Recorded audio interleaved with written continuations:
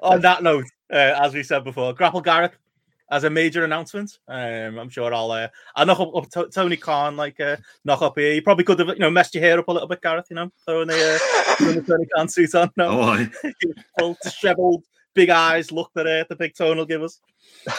Like fucking space operas they are, aren't they? You've just got fucking wrinkled and downtrodden and just been drinking for 2 days hungover, fucking in need of 8 hours kip. The problem is we're going to splice this into the intro, so people have gone from you being pissed on last week's show to being hungover on this one. So they're probably worried about what you've been up to for the last week, mate. I was going to shake. It's an intervention. That's what the announcement is. I was going to say, with the old rosacea, with the old red face, everyone will be thinking I'm like Fergie, fucking down in a bottle of wine, every fucking in the background or something. But I can confirm I'm not announcing that I'm an alcoholic. That's not it. But yeah, I'm just Benno was forcing me to do the big scoop on here so that he can do his clickbait YouTube video with the announcements and he wanted to. The last one, mate. Come on. Heading towards 5. I've just I don't know, get to the point. I've just decided after 5 years that I'm just going to look to just close the app down at the end of this month. It's just something that I don't know. Personally, it's just been quite frustrating. I'd probably say on a personal level, sort of the last 2 years. Really, I think it's where I've had this kind of clear idea in my head of where I wanted to go with the app and things like that. It's just all the time that's going into it as things have evolved. It's just constantly just fighting fires, and it's just more about rectifying downtime and just maintaining just that basic level of usability and things like that. There's a lot of people still struggling to access it as things have changed and stuff like that as well. So it's it's one of those things where it's on a personal level, it's something that's just become quite a burden on me, kind of probably mentally for the last couple of years. I think it's one of them where I think because I've had that kind of clear view of where I'd ideally want to take it in an ideal world, the fact that I sort of don't see it going there, I'm a bit kind of it could just exist. I could just keep it there. It could just be something that you just it exists in its current form, and it just ticks along and looks like it looks, and it's got the same functionality as it has, and then you try and just fix back end stuff to just make it workable and things like that. But it just sort of I don't know, that side of it doesn't seem worthwhile either. And I think a big part of it as well, I sort of referenced a bit when I left the podcast, didn't I? But is I say when I left the podcast. I was going to jump in there. When on a weekly basis. Now, by the way, we're not letting him go. I was never going to go. When I left on the doing it every single week, a lot of it was just about time as well, and it was just about saying, okay, I've got a business in real life, that's non-grapple commitments kind of thing that's grown a lot over the last couple of years. It's just become increasingly kind of takes up more and more of my time. It's something that's at the end of the day, that's the thing that's fucking making you money, making you living kind of thing out of. So obviously that's where your priority and time needs to be from that point of view. And again, so it just comes back to that thing of you could make it it could just be there and it could just be existing, and I'm ticking it over and putting a bit of time into it and things like that. But even that side of things, I just don't have the time in my life really. And there's things they're I never got the GRAPPL 100 out this year, and that wound me up proper, but it was the time had gone by the time you were sort of freeing things up. I'm not putting the graphics out there because I just haven't got time to fucking do that stuff anymore. And it's one of them things where they're the things that keeps it out there, and that's helps kind of stimulate debate and get people talking about it and knowing about that GRAPPL exists to download it and things like that as well. But so I think that's just a bit for me, the time side of it's just a big thing. And then the other point, it probably comes back to what we were just talking about of some of the wrestling landscape stuff. When I first launched GRAPPL, AEW didn't exist. All In hadn't even happened. It's mad. It's mad to think how much has changed in the last 5 years. It was back in them days. It was where your Omegas are over there in New Japan having those fucking killer matches. The independent scene with these promotions in across Europe, across like America and things like that. All the lads who you watch on AEW TV, they were all the ones who were working over it in all these independents and having 4-star matches, 5-star matches in different promotions and things like that as well. And how often did you see a 4-star match on TV before AEW? Weekly American TV, once in a blue moon, once a year, maybe if you're lucky or something like that. There's 4-star matches all the time now, and I just don't. And because a lot of the talent is now on mainstream TV, the better talent who's like, you don't have to search as far, kind of thing. I almost sort of like question the necessity of GRAPPL in 2023 compared to 2016. It's one of those where if something does happen, so you're probably just going to hear about it anyway. If there's a good new independent worker who's coming through, he's going to get booked fucking everywhere because there's such a dearth of talent there that you're going to see them on the scene as well. So that's another side of it for me. But it's very much just like. Just balancing all of that out really, and just I think it's if it's something that I'm just going to maintain, I haven't got the motivation to just maintain it in its current level. It just becomes something that's I don't know. It's just there, and it just exists as an entity. Whereas actually, when you were growing it, kind of thing, it was something that I was like, really kind of like excited about. It's probably just become a bit of a burden to me, if I'm brutally honest. Like these days, knowing that there's so much in my head that I would want to do with it, but I just think I ain't got the time with it. And then why leave something out there that's sort of, I don't know, substandard compared to what you would want it to be in your head? Yeah, I know that's the thing. JP will attest to, and Matty too. Like, we've seen it from the other side. We know how much work you put into it. We've obviously, made the case for why, try and talk Gareth out of it, over, this isn't new either, is it? This is something you've been thinking about for a very long time. We've had conversations about it, and it's like, what if a mysterious billionaire, mega backer came or something like that, just keep it going. But like, we're not even shouting that too loud because we know like the level of commitment and work it's taken on you, the money, that goes into it, all of those things, you know what I mean? It just, as your friends, we can't really encourage you to keep it going. Like, it is, we know how hard it is, and we've bit our lip at times, when it comes to things. I know you've not been happy with the app and stuff, and tried to to fight and dealt with those people in your Twitter replies and all of that stuff that comes with it. Like, that in itself's a full-time job, on top of everything else. Oh yeah, I mean, like I was saying to you, like it's just that sheer volume of work. That's something that I'm just like thinking. I have so minimal free time in my life that just a window of opportunity to just have a bit of some more free time in my life. We can now fill with podcasting, JP. Here we go. I was going to say, you're going to be there like fucking rats up a drain pipe, aren't you? Fucking come on, Gareth, I've got them subjects in a big list for you, Gareth, so don't you worry about that. We know the ones that we can drag Gareth on with, don't we, Matt? Yeah. We do. Oh, yeah. We've got the pull in case of emergency GRAPPL subjects, Anything Rick Rude's early 80s WCW. Brett. Yeah.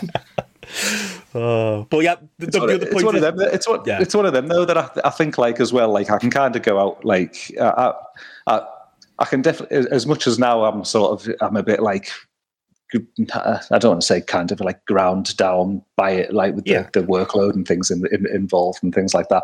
I think there's just part of me though that can like look at it and just like reflect on it as like something that it was something that I wanted to do and achieve, and like you got it out there. When I look at things like over 1.3 million ratings on it and things like that, like I'm just like, honestly, it blows my mind. The first time, like when I calculated it all up and I realized there was nearly like 1 million ratings on there, I was just like, what? Like just this fucking like just had this idea in your head and just thought, let's just give this a go. And there's like, that button's been hit that many times, like it's fucking mad. Like you're just like, say like I think there's 12,000, like over 12,000 users have like been have in that time, and you're just like, it's again, just fucking blows my mind. It blows my mind that many people have downloaded it and used it and like would know what it is, and that sort of thing. Like it's mental. Should be proud because it wasn't a joke. It was a joke, but it wasn't fully a joke before. Grapple is part of the wrestling lexicon. It's become that now.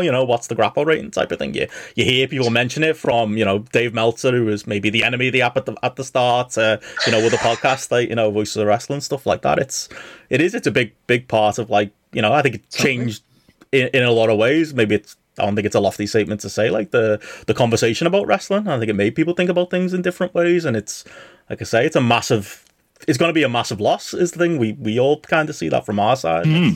It is it's understandable, but 100% it's should be proud of everything that you built, and it was your work. You know what I mean? We weren't that much help with JP. We were just the knobheads who jumped on the podcast and sullied the name from episode 1. Basically, from episode 1 is the key thing. We did our absolute utmost to how can we make Gareth lose his house? What kind of things can we say that's going to upset him?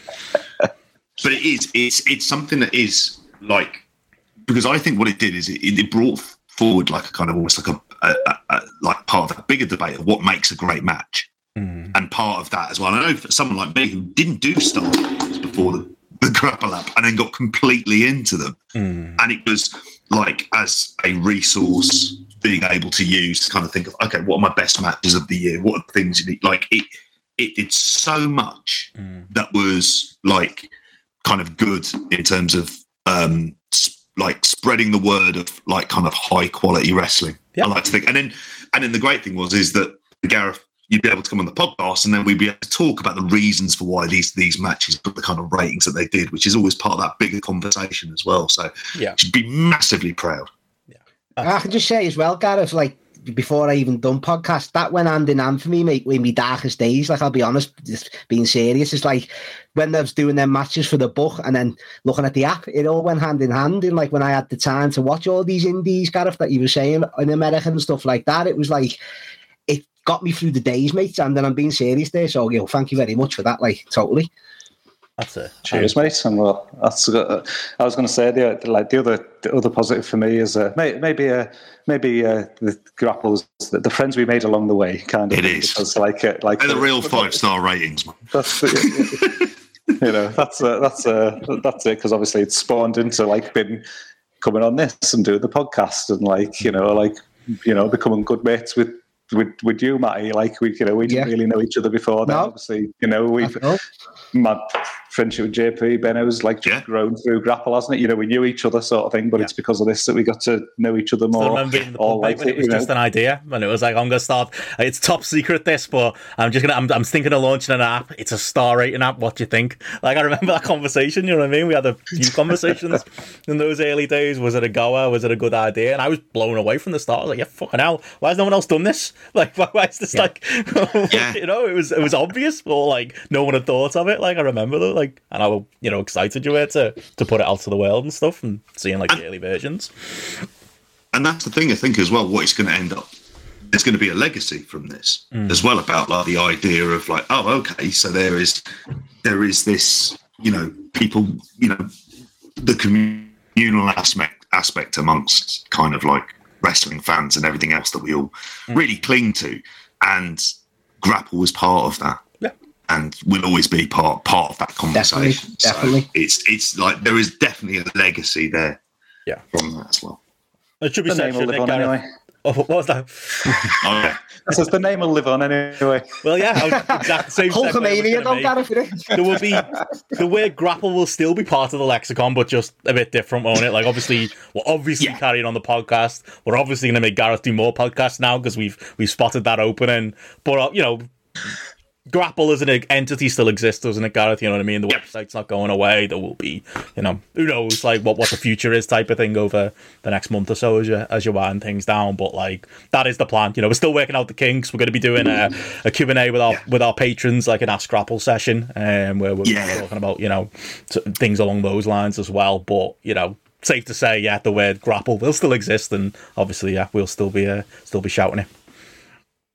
And me being as I am, I'm not one for fucking giving myself an easy life. So no doubt I'll have some fucking harebrained idea in about 6 weeks that I want to use the name for, and end up fucking taking a load more time to like fucking get some other thing like off the ground or something like that. But no, yes, you still got to watch your back cage match. Watch yourselves, lads. Sign Rays are really good. Just those t-shirts that still take. I was just going to say, Gareth, we're already stocking the boot up, aren't we? When we go down to Wembley, we'll be stocking the back seat up now, mate. And I'll forget a rope for the top of the car. Can I just say, I need some new t-shirts as well. I don't want to be the one to say that part of Vicky's placenta or Charlie's placenta went onto that black GRAPPL t-shirt. A great photo, though. Can I throw that out there? Get myself down to Hobbycraft and get some pens and write a farewell to her on the back of them or something. Yeah. Limited edition. Next week retirement though, then you come back out proper wrestling style. Every time there's rumours of a live podcast, dare I say rumours, Gareth retires. We'll just do that. We'll do that. Pull that every year. Oh, he's Terry Funk. Yeah, it's the last time you'll get to see Gareth, so you all need to come out if a live podcast happens, obviously. But yeah, that's it. Like I say, as far as podcast goes, yeah, business as usual. We'll obviously have a conversation with the patrons about maybe some changes we'll make and stuff. But yeah, that is it. And yeah, overall, I know is there anything else you wanted to say about it, Gareth? Sign up to cagematch.net. Is that going to be your sign up now? Yeah. Okay. Well, it's one of those where you do you do have that out there. You'd think, well, yeah, just fucking. It's still. That idea of a collective resource that, collective opinion rather than going off one person's opinion. I'd always advocate that. I think that's as much as you'd probably say on that front. It's just if there were people using GRAPPL who weren't using Cage Match, just get yourself on Cage Match. I would say. It's a Cage Match Gareth making his debut next week. Big swerve that. Amazing. Well, yeah, there we go. That's the big announcement. So yeah, obviously we'll let Gareth go as far as the pre-show goes, and I think that's kind of covers it, doesn't it, Gareth? And anything else? Can't think there's anything else to say. Now, watch this space, I suppose, as far as other projects and stuff like that. Yeah, probably. Just enjoy your newfound time, Gareth. I'll have a month off. A well-earned month off, gotta say. Oh, totally. Attention passengers, this is your stewardess Iris Chacon on flight 560.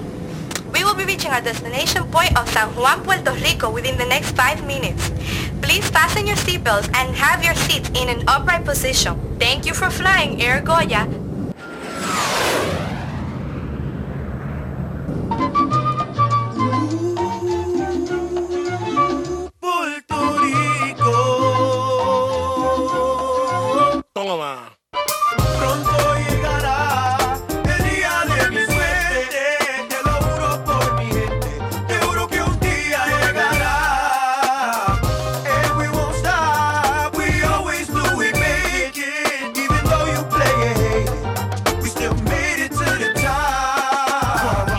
And welcome to Spotlight, still the official podcast of GRAPPL. I'm Benno.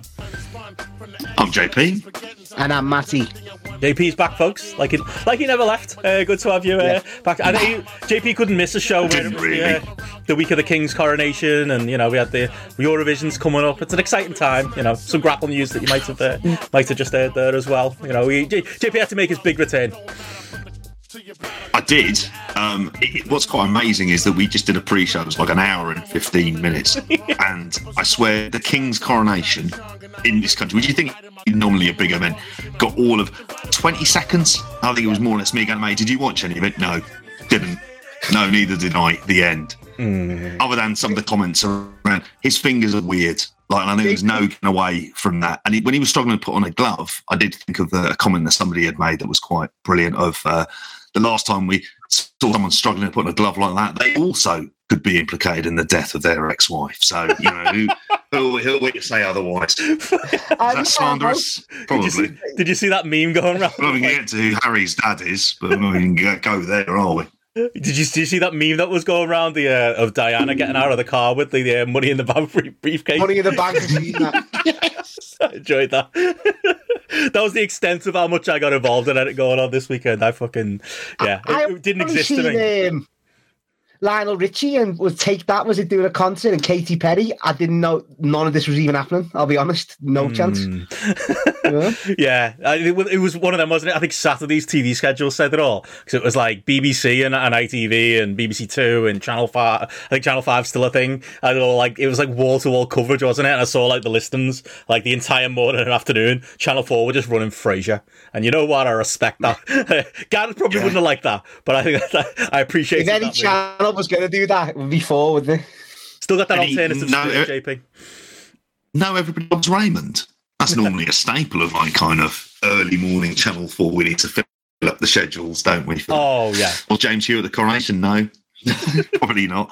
He still has the tea towel, though, to remind him of his ex. I think in Liverpool we're more excited for Eurovision next week. Like, I went around town today.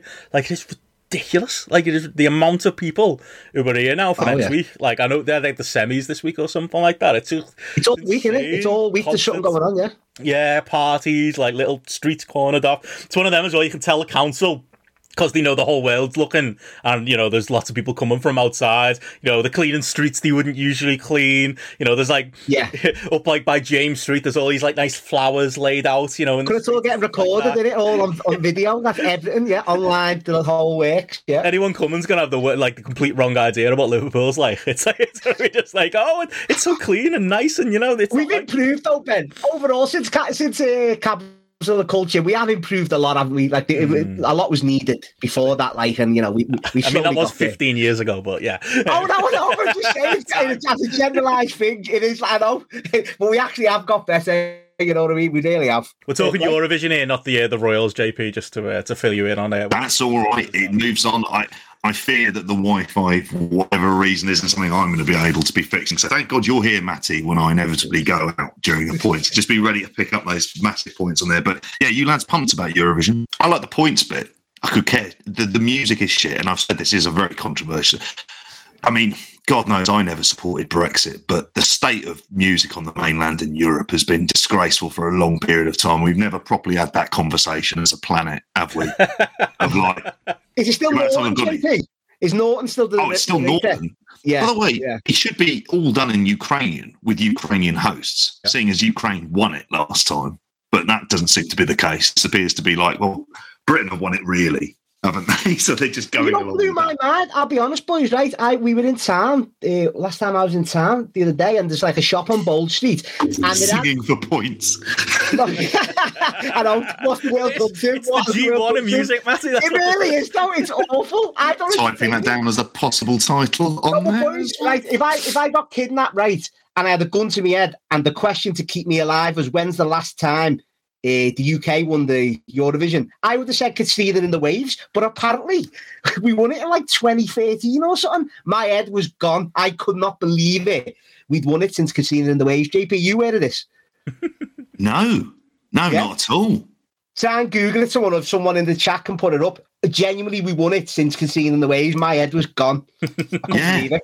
Couldn't tell you who it was, but I seen it like on the list. Crazy. Yeah, someone some TikToks apparently the UK entry, Dylan says here. Oh, we're fucked now. That's very modern, isn't it? Well, I'm not saying way in all of this, but Norton is the Shawn Michaels of British TV. I can see that.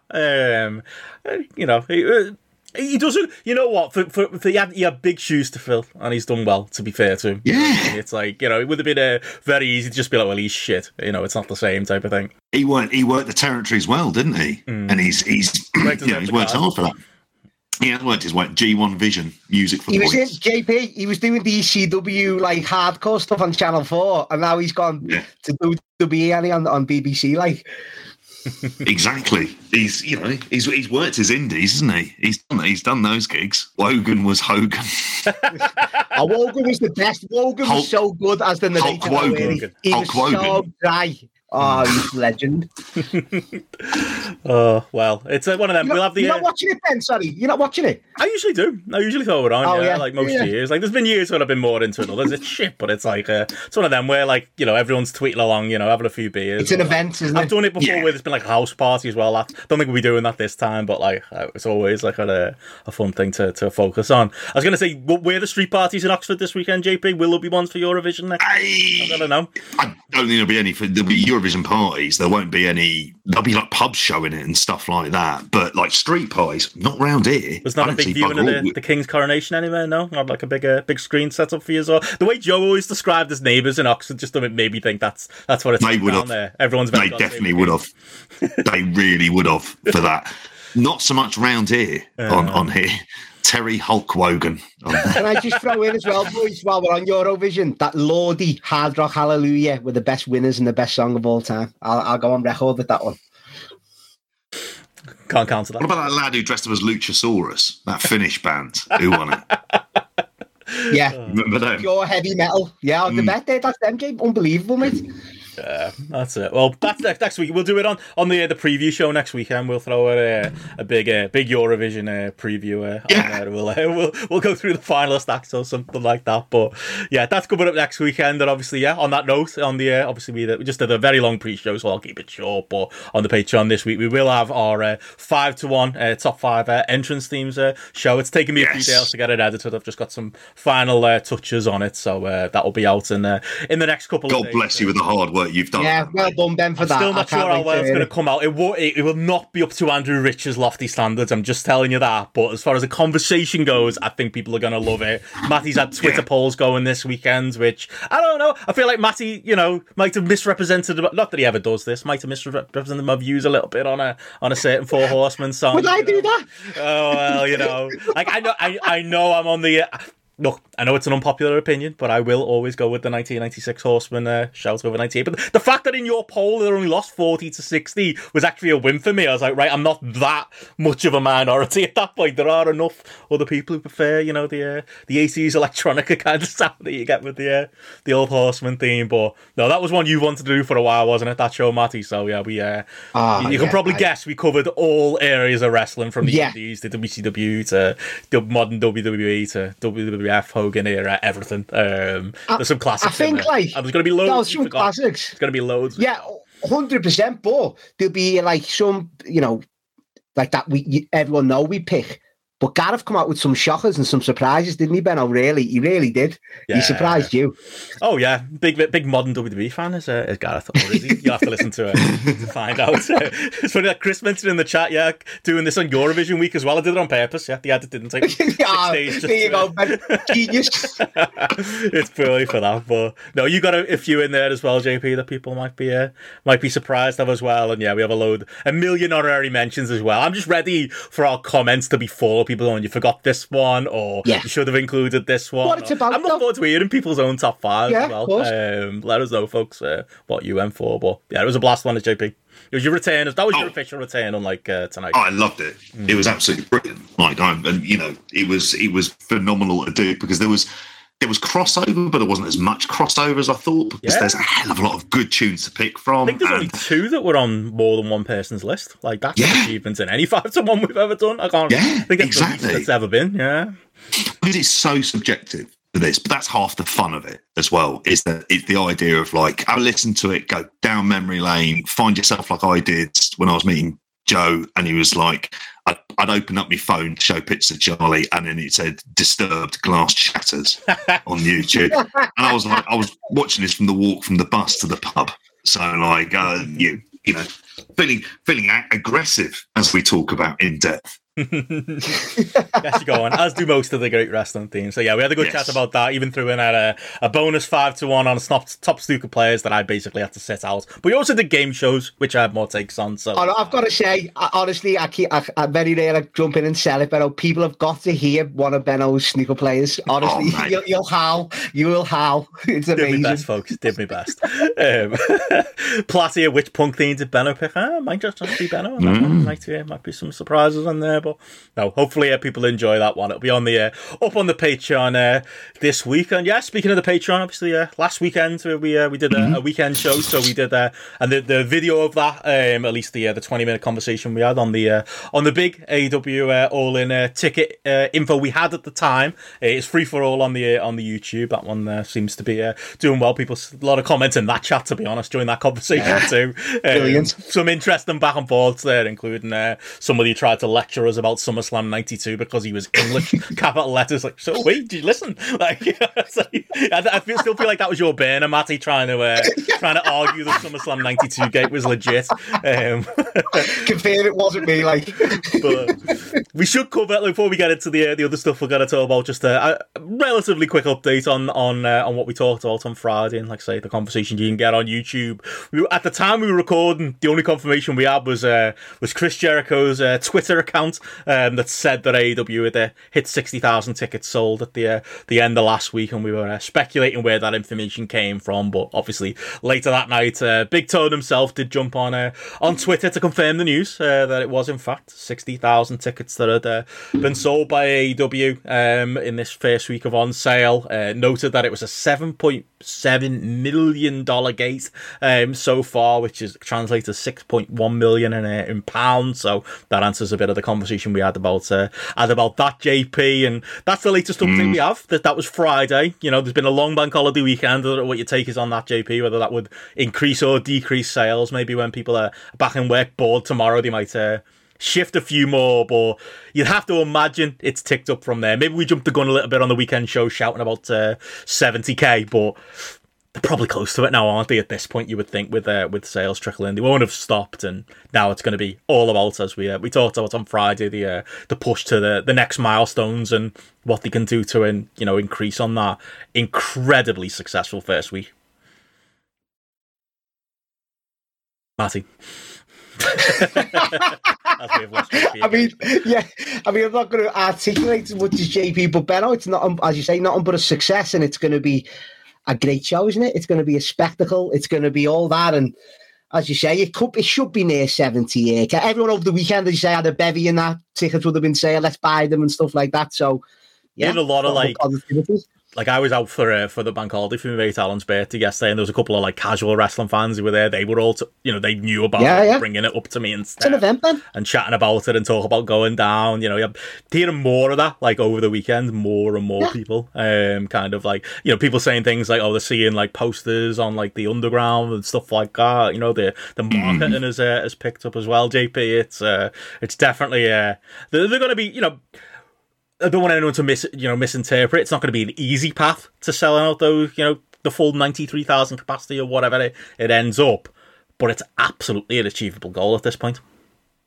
Oh, it absolutely is an achievable goal, and that seems like absolutely something that would have even seemed ridiculous. And I've been, as I've said on many of the clips that people have seen me talking about this, about how, what a hell of an achievement this is. And I've always been quite bullish, but even I was kind of thinking 75 felt realistic.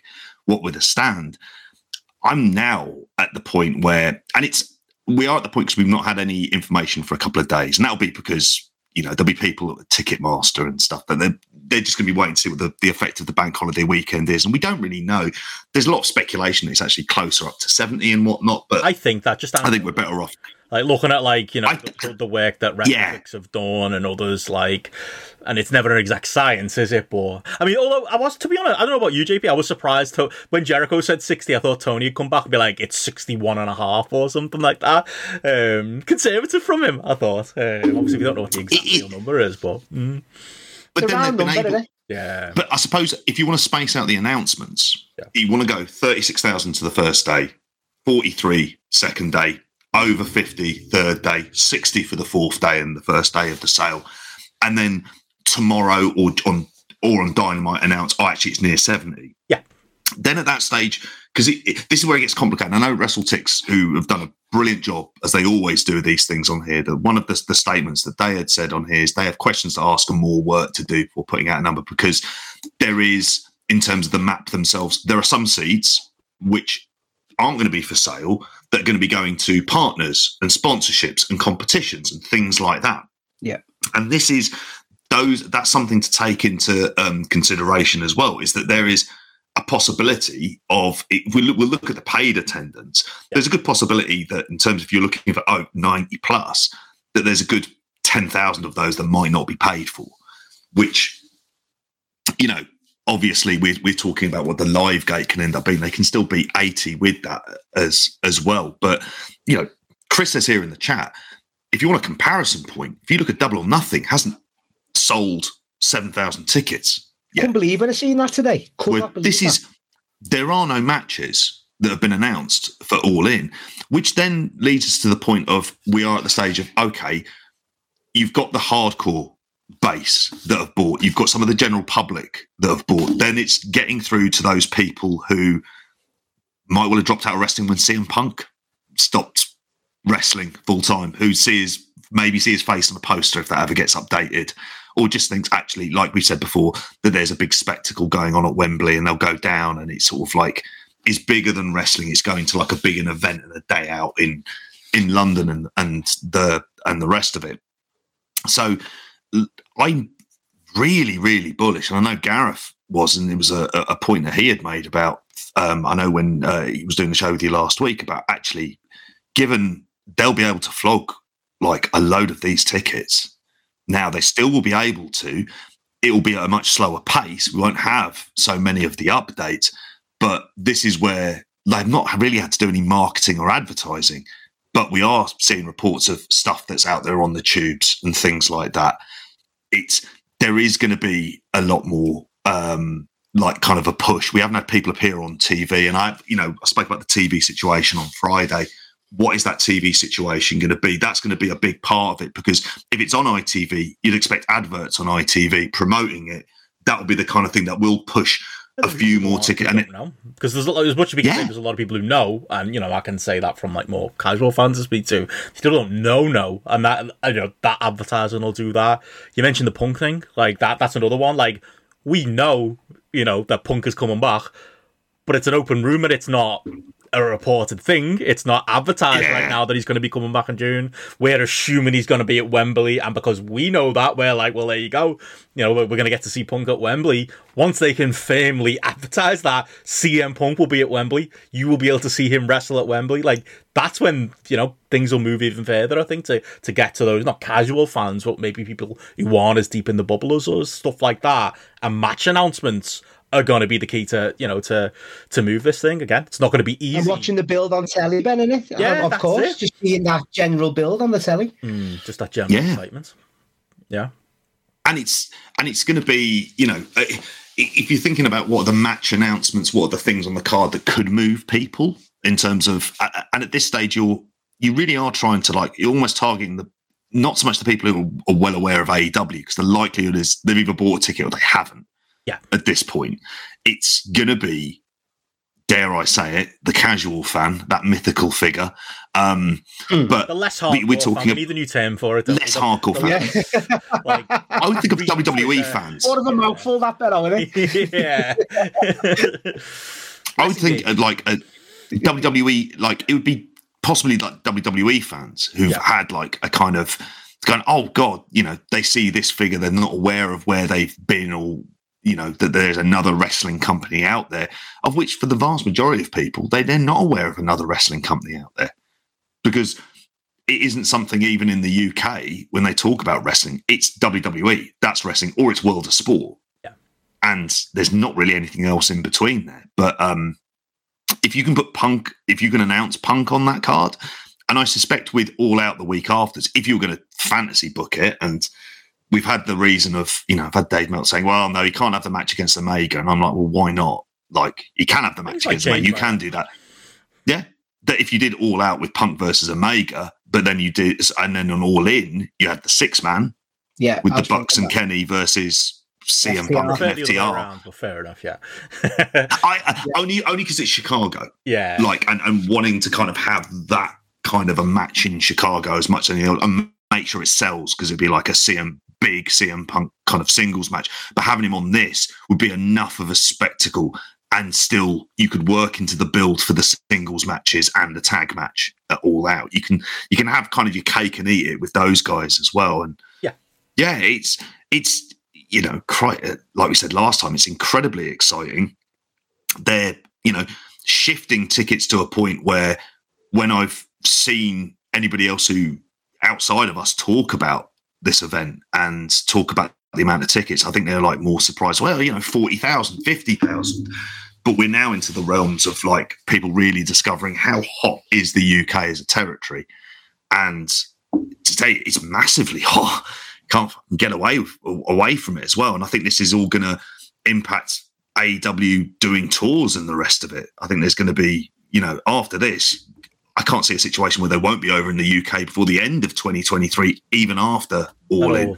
That old TNA argument, isn't it? They should just move here. You know, when we were keeping their shows going, Matt, we always heard that, didn't we? Over and over again. Well, London would be. I mean, there's been enough speculation thing about trying to move the Jaguars to London, and he's got his business with Fulham as well. So in some ways, London as a base for AEW, or having a base in London, is actually the kind of thing that's going to be essential, because, you know, at some point they're going to want to run shows like WWE have done very recently. I know you're in Manchester, but running Paris, you know, go Oberhausen. God knows they like their wrestling there, don't they? They've got that arena where Hasselhoff played, haven't they? as well at the same time. But it's at the point where I expect the pace of the tickets to be quite slow, but I think it's going to be creeping up day by day by day. And the lesser, like even looking at the maps, when you zoomed in on the Ticketmaster maps, what you weren't seeing were massive swathes of kind of empty seats and the rest of it. It was still very concentrated, but they were just late release tickets. So yeah, I'm very, but I mean, I see the paid being over 80 and therefore beating SummerSlam. That's where, if I'm going to make a prediction on it today, that's where I am with it. Crazy. And like I said, the thing they need to do there, as JP just touched on there, Matty, it's going to be now it's when it's, you know, the cards, now it's the people on the show, now it's like what the advertised type of thing, you know. Again, a lot of discussion, the continued discussion of like, I saw Meltzer did like an informal poll on his Twitter, your best mate, Ken's a poll with it. Which is interesting, because I don't think Kenny's necessarily pushed as the top guy of AEW anymore, but he probably should do in his head. But in Dave said he still is, and he's listed a load of people. You know, we talked some Ospreay stuff on the pre-show, but like he throws, you know, Ospreay's name out there as someone. It's like I don't know if, like, you know, there's going to be a good portion of those, you know, 90,000 people who Ospreay's a big deal to, based on what they've seen in AEW and based on what they've heard his name as. But I think there's a ceiling to, you know, to what a difference someone like him makes in a big match. You know, Kota Ibushi's name's thrown out there by Dave as a match you can do with Omega. I don't know. Did you go the dream match route? You go the well built, you know, Sting versus MJF route? Is there anything that you're kind of thinking is what this card's going to look like? Yeah, you do that though. As I say, like, you've got you've got Forbidden Door before it, you've got All In, you've got the pay-per-view the week after. So like I said last week, it's going to be so interesting how he balances all these out then. I mean, JP, that's the obvious one, the 6-man, and then leading to all the reverse, as you say, what we want to see. But I don't know. MJF's going to be the champion, isn't he still? You know, you think he's going to retain this 4-way. So yeah, that Sting idea is a good one, because they get Sting in a big one. You know, the fans will react great to that. But it is, JP, it's a good one, that. Yeah, I think so. And I think we've seen it. We're going to talk about like the way that major companies can do their bells and whistles matches and get around it and still produce a hell of a spectacle. Sting is the one where it's difficult, because how much cachet does Sting's retirement have within like the UK may not seem like necessarily as that much, but I think this is where you get your nostalgia one of, could be Sting's retirement match, and that would then appeal to your lapsed fans. Yeah, dare I say it, from the Attitude Era, and like, so maybe they'll be looking at it. I think it makes sense. It would have made sense if you weren't having this bloody 4 pillars match. Then the idea of having this match against Sting and then the winner facing Darby Allin at All In would at least have something to it, because then at least you could have the credible theory of, well, actually Sting might win this, because then he might drop it to Darby Allin on the one afterwards. So yeah, I mean, I think it's like the Sting idea is a pretty common sense one. I think it's less. I don't know if it's necessarily like kind of big dream matches per se. I just think well built, what feel like kind of like a proper Bryan Danielson singles match. If you know what I mean, like everyone's going to be on the card, JP, though, which is fair Battle play. Royal, yeah, got to, because it's Battle Royal in the pre-show. So your lower carders have got to be on it. You've got to be at this. That's where you get your Kip Sabian pop, Matty, or Kip of him. On the buy-in. On the buy-in. On the buy-in, that one. He's got to be on it. Yeah, him on the buy-in. Pac in a prominent position. He never comes up. Will said that. Like, Pac never comes up in these conversations. He could be potentially an Omega opponent. You can push him as your British star. And obviously, as we've said, 400 times, so I won't repeat myself too much, Jamie Hayter obviously should be in a prominent position. Paige Saraya's doing the rounds again this week doing media, talking about, who should my opponent be type of thing. But, we should be asking the question of who should the AEW Women's Champions opponent be? Maybe it ends up being Saraya, maybe it doesn't. But, they're going to be the biggest, things. Isn't Omega Ospreay more likely to happen a Forbidden Door, though? I think that. Yeah, you can do that there. Yeah. It totally makes sense because of the match they had earlier on this year in New Japan, didn't it? So, yeah.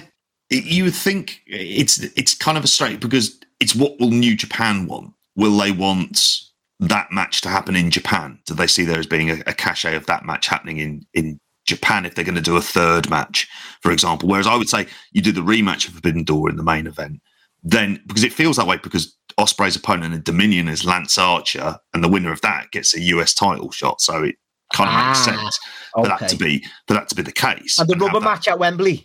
You could do that. You could do the rubber match at Wembley. That's the one way you would do it. Outside of that, dare I say it, and I've kind of changed as time's gone on. The idea of shoehorning other people who aren't AEW onto it, I'm less and less keen on as time goes by. Absolutely. There is enough on that roster that you don't need to do that. There's enough wrestlers, as you say. And there's enough wrestlers, and there's enough, and you can go back to those matches.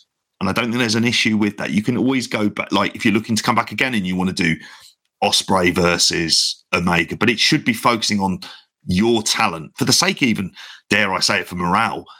You want the people from AEW appearing on this card. If you didn't have a card on it, as nice as that would be and as great as I would love it, I don't think you need that in order to shift a ticket. It's a success anyway. If no more tickets get sold, it's a big success. So overwhelming. But I think I saw Marufuji this week. Did he get asked in an interview, would you do Wembley? If they asked him, he said, yeah. That was a news story on some website. It was like, of course he said, yeah, you asked him. It's not like he's campaigning for everyone would do it, wouldn't he? Will Ospreay had his way, it'd be Golden Lovers v Swords of Essex, but that better not be fucking happening. But listen to the pre-show for us. In fairness to Matt saga, but you know what I mean? It's like everyone who gets asked though is going to answer that and say they want to be on it. We've made fun of the Brit Res wrestlers who are going to be campaigning for a spot on the show, but they probably should be. Everyone's going to want to be on the show, and it's going to be about narrowing it that you want to reward your key roster as well, don't you? You want to 100% give your week to week people the experience in front of this card. This might be the biggest show AEW ever does. What could be bigger? You know what I mean? Where could they draw more people? Where in the world could they go? They've already done a Canada debut. You know what I mean? They've already, so that could have been a possibility, is doing a stadium size show, but it wouldn't be this big. They could go into Central Europe maybe and do something somewhere else. I don't know if JP could name some venues. They could do the San Siro or something. I don't know, but there's options maybe, but that's probably not going to be bigger than this. They'll probably return to Wembley based on these numbers. So if they don't sell it out this time, maybe they get slightly more next time. But this is going to be the biggest show AEW ever do. I don't see a contender for a rival, and in which case, as we've been talking about, it should be like the biggest show AEW ever do, and it should be given that reverence as far as a card goes and all of that stuff. I hope it's not an afterthought, but I said the other day, it can't be due to the spectacle of it, can it? It can't be an afterthought because of the sheer spectacle, but I just hope, as you say, we get a really memorable card for it to fit the bill, of course. Based on that, this is it. It has to. They're never going to have more people in the building, JP. No, exactly. They have to do that. I mean, I would think as well, with the deal he's got with Wembley is the one place he would come back to. They'd look at the accessibility for people to fly in and the rest of it. It kind of works, and it's a cheap deal they're getting. And Wembley are going to be happy if they're selling it out on a day they hadn't planned to book anyone in. Maybe All In, just because All In at Wembley becomes, because that's the thing with AEW. They've gone with a different, they haven't done the TNA thing where when TNA came in, it was like, well, we need our own WrestleMania. And some years it was Bound for Glory, other years it was Slammiversary, ROH had Supercard of Honor. Everyone tries. That's something AEW haven't done. They've had the 4 pay-per-views, now 5. They've all been on like a pretty much even keel, haven't they? I think, All Out and Double or Nothing maybe have a little bit more prestige than... I was going to say, the two. But even that's not really based on anything other than the branding's a bit better for them too, I think. They're still pretty much equivalent events. You could, for All In, but could be AEW's WrestleMania. Like, they might have backed all the way into, oh, fuck, this is the big stadium show once a year. Because that's what I was thinking then. I was thinking, well, how come they have more people than this? Well, it'd have to be like their WrestleMania weekend. If they were going to, run a big stadium in America, it'd have to be that. But I don't see with their pay-per-view model them ever having a proper WrestleMania feeling weekend. So this might be the route. This might be it. Wembley might be, their constant WrestleMania, or at least coming to Europe might be their, big tempo. Like, this is the biggest weekend we do of the year. Like, genuinely. There was a point in time they did speak about running. I want to say it was like the baseball stadium in Milwaukee. Yeah. And part of the thing of that is that's close to Chicago. But you mentioned the point where they've kind of burnt it out. Like, really, for the most part. So they'd have to almost leave Chicago alone for quite a while to come back, because that's relatively close by there that they can go. But there is, this is the one event that offers them the chance to do that really big weekend style deal as well. And on the money front, we talk about 6.1 million on the gate, which, by the way, is 5-6 times what their record is as well on there. Wow. You've got to imagine. And this is where, you hear things about, like, this isn't on pay-per-view. It might be various things like that. I know in Voices they were talking about it, and I can't help but feel that it's going to be on Max or it's going to be on TNT, which means, I think, that in order for them to say we're running this show, which is pay-per-view level, and we normally make, say, 6 million from a pay-per-view, what are you going to give us as part of it? And I keep on thinking between that, Collision, the HBO Max possible presence in there as well, that possibly... In next week, we've got what they call the upfronts. So Warner Brothers Discovery will come with all their new TV. May 17th, I think. Fuck yeah. And at that point, I wonder whether or not we're going to see something about a deal being struck, or certainly an option being struck as well. And I think as part of that bigger deal, this is part of it, where they get the TV rights to this as well. And if you're thinking about like the subscription base they've got for that, it's going to be bigger numbers on that than what they're going to be paying for. Than what they'll be getting for the 150,000 or so for pay-per-view. That's the thing. So they're going to be making a few quid off that as well. That's it. It would... The arguments against my point of like, oh, this should be their WrestleMania weekend as well. Can you do WrestleMania when it's like in the middle of the day US time and you can't sell pay-per-views for it? The other argument is, well, yeah, maybe, but maybe more people watch this. It's like, that's been the thing with WWE on Peacock. It's like, it always felt weird that, like, 2-odd million people are watching Raw and SmackDown, and then the actual pay-per-views that Raw and SmackDown are building to before the network era were watched by, equivalent numbers to AEW, like 100,000 or so. And it was always weird that they were the more prestigious shows, but actually less eyeballs saw them. More eyeballs are probably going to see, these All In or other specials if they are going that route with that. I think you've nailed it. That's going to be the case. They're not going to put it on TV because I think the ad breaks become a huge issue then, don't they? Unless you've got it on some kind of delay, and then at that point it's like, well, what year is it? But yeah, there's absolutely that point. It's more people watching too. So yeah, you blew my mind there, JP. I've heard that date, May 17th, a million times in the news cycle last month. The fact that this is another time thing. The fact that that's next week. It's like, fuck. I was going to say, Barrow, time moves so quickly these days. One could be back in a few weeks, mate. Man in your birthday week. Yeah, madness. Oh, but there we go. But yeah, that's where we are with All In at the minute. Obviously, we'll be checking in with more updates as things come. And yeah, obviously as we get those lofty heights. But anything more on that, lads, before we'll be circling back around to AEW a bit later. Matty's got a more pressing matter we do need to talk about first. But anything more on Wembley? I can't think of anything else on there other than we'll be keeping our eyes on it. It's God knows we need to get those videos out there, Benno, don't we? So we need to make sure we've got something to chat about on it. But for good reason we should talk about it. We're talking about a massive fucking stadium show which has sold 60,000 tickets with not a single match announced for it as well. and it's incredibly exciting.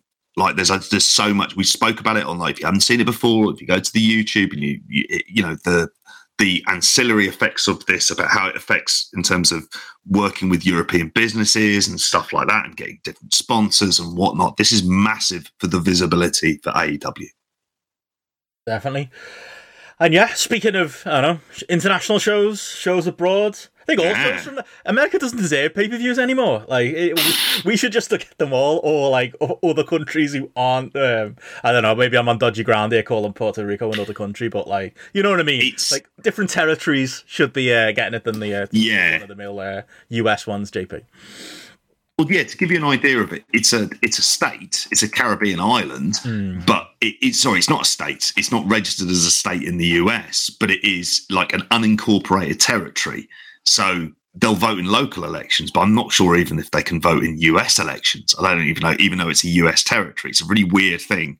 And a lot of Republicans go against it because it'd vote Democratic probably as well for it. But every crowd, like, fuck me, run this place. There's honestly, like, they are fucking incredible, those fans. You mentioned about SmackDown on Friday, but Christ above. I what felt a like fucking crowd. I felt like watching SmackDown on Friday, like I was watching IWA Puerto Rico back on the wrestling channel. Like, remember that when they used to show it? It'd just be like that bloke Shane in bloody brawls. I did a tweet about that, JP, but it was 3 a.m. and none of you got what I was talking about. But I remember Shane, and I remember the IWA Puerto He refereed in TNA. Of course he did. Shane. Yeah. Shane Sewell is his name. Yeah, he had a feud with Booker T. Was it Booker T? Was it not Booker T? It's a big fucking feud for him. Oh no, it was Daivari. It was Daivari, wasn't it? He was feuding with. I remember that. I think it was Daivari. They're just like, it's one of them. It's like SmackDown, as JP mentions there, Matty. Like, we're not going to go into breaking down SmackDown. Obviously, the pay-per-view is more pressing. But that, to be honest, I felt stupid because, like, on the weekend show, on that clip we put on YouTube, I was making the comparison about, they shouldn't run a local show before Wembley when they come to the UK, and I was trying to compare it to Montreal for some reason, and Sammy's saying, there was my answer. There was like, here's an example of people doing it. WWE ran Puerto Rico on Friday for SmackDown, and it didn't hit the pay-per-view one bit. So there's your, even though I don't fully subscribe to it, there's your counter argument. But SmackDown was such a fun watch this week. Like, you probably don't necessarily need to go back and watch it if you're going to be watching the pay-per-view, because you're going to get a lot of the same thoughts and feelings coming out of it. But it made me so hyped for this pay-per-view. Nothing to do with the booking, nothing to do with really the matches, just that crowd. Like, they were reacting to fucking Doc Gallows doing a hot tag like he was like in his pomp, Stone Cold Steve Austin, or like Hulk Hogan in the 80s. It was insane, like all that stuff. Like they did the promo battle between, Rey and Dom Mysterio. They did entirely in Spanish, like a full 15-minute segment in front of the crowd. No subtitles, no commentators butting in telling you what they were saying. They just let it breathe in Spanish. Like, it was the most un-WWE, unproduced thing I've seen on their TV in years. It was fucking great. It was wholesome to watch. And then the crowd are reacting to everybody. Cody on SmackDown came across like a megastar. Maybe less so on the pay-per-view once it got to his match. But that was great. Even he was, Cody, here throwing in his little bits of Spanish in there with obviously, with him as well. No matter what territory they be in or what country Cody be in, he'd do all that, wouldn't he? Of course, honest. But, he's got to claim for it in this case. So, that was nice to see. Yeah, of course. Even like it wasn't a good match, don't get me wrong, but like Nakamura and Karrion Kross went out there and they had a match that, like, because the crowd was so different, the way they react to things and the noises they make are even different, and the commentary was kind of sitting back, and Nakamura was kind of doing this heavy kick style, which kind of works, kind of doesn't. It was like the least WWE match I've seen on their TV in forever. It was still, not amazing Nakamura in 2023, but it felt like I was watching a completely different product. It was, honestly, if saying that, if you can't be arsed watching the pay-per-view, just watch a bit of SmackDown to get a flavour of how different this was. It was great. You're right with what you're saying, is because, like, obviously they do book it around, like LWO and stuff like that, and Dom and all that. But you're right, like Karrion Kross, Doc Gallows, Viking Raiders were like megastars. They come out and everyone was over as hell. Yeah, brilliant. Definitely. There were things on the production side, and Chris has mentioned it here as well, about like the drone cameras and stuff, not having that large scale setup, which if you're AEW, sorry to go back to Wembley, I thought to myself, if you've got people coming out of a tunnel going out and you've got a drone following them as they go out, because fuck me, that Bad Bunny entrance, like very rare. I was getting goosebumps. The drone was unbelievable. He's done that on SmackDown. The drone was incredible. Because they did it on SmackDown, like you say, Martin. Yeah, like I think part of it. I think there was some aviation geeks on Twitter being like, "Well, the reason they don't do it in America is because there's a lot of rules about flying like drones indoors." Yeah. And it was funny because on SmackDown, why is that? People are cunts, unfortunately. It's like when remember when they brought out those LED laser pens and people would be fucking shining them at fucking planes and stuff. That still happens to this day. You can't trust humans. Goalkeepers, mate. Yeah, that was a big thing too on penalties and stuff. But like when they did it on SmackDown, they nailed it. It was brilliant because you could see the crowd filing in, and then you went in, and it was a great shot of all the people. Felt like on the pay-per-view, they came close to hitting a couple of things that could have gone really badly. I don't think it was live, to be fair. I think they edited it in, 10 minutes. It was a good advert for Absolute Vodka as well. Did you see it? As they flew past that stand as they go into the arena. Brilliant. Well, maybe, Wembley's outdoor. I don't know. If we've got any aviation geeks out there, let us know what the rules are and doing it here. But yeah, it totally can't. Coming through the roof then, for fuck's sakes. Yeah. The big bit of air above it, come down and then spin around in a circle. But I was thinking in terms of just the overall, just the idea of having people behind you as soon as you came out added something. And I think that initial spectacle of when you'd go out the walkway and you just see this mass of people who are so fucking hot because they were just starved of a big proper event. You know what it was? And if they want to make these PLEs feel special, places like San Juan make them special. Yeah, they've nailed it this year. That I don't often give WWE credit, as Matt will know, but Rumble felt special. Because that was a big show. Montreal for Elimination Chamber felt special. Mania was Mania, and now this. Like every pay-per-view's had a unique feel to it, a big time feel. And Money in the Bank's next over here, Benno. Money in the Bank's next. It's a new one as well. The Saudi Arabia. Saudis don't count, but that's me. The next Money in the like a proper pay-per-view is over here. So they've nailed, and then it's SummerSlam in a stadium, and then I don't know what Extreme Rules is that. So they've nailed. It's great so far. Yeah, it makes them stand out, doesn't it? Though it really does. You've nailed it. You've been on banging that drum for years about it looks the same and all that, and it does. And this makes it feel and look better. Open goal for AEW. Again, that back to the Wembley conversation. Like, fucking, as we keep saying, don't shoot it like they do the big fucking, the New York shows. They're in a big tennis stadium and it just looks like every other arena AEW ever run. You know what I mean? It's like, come on, Arthur Ashe shouldn't look like bumfuck Wisconsin. Like you should take advantage of the building that you're in, and we never do it either. And it feels like they're actually doing it a little bit with these shows. Like, because I was going to say the one last point I'll make on SmackDown before we get to the pay-per-view, when the Street Profits came out and they were wise enough to have them come through I know they do it sometimes, but have them come through the crowd.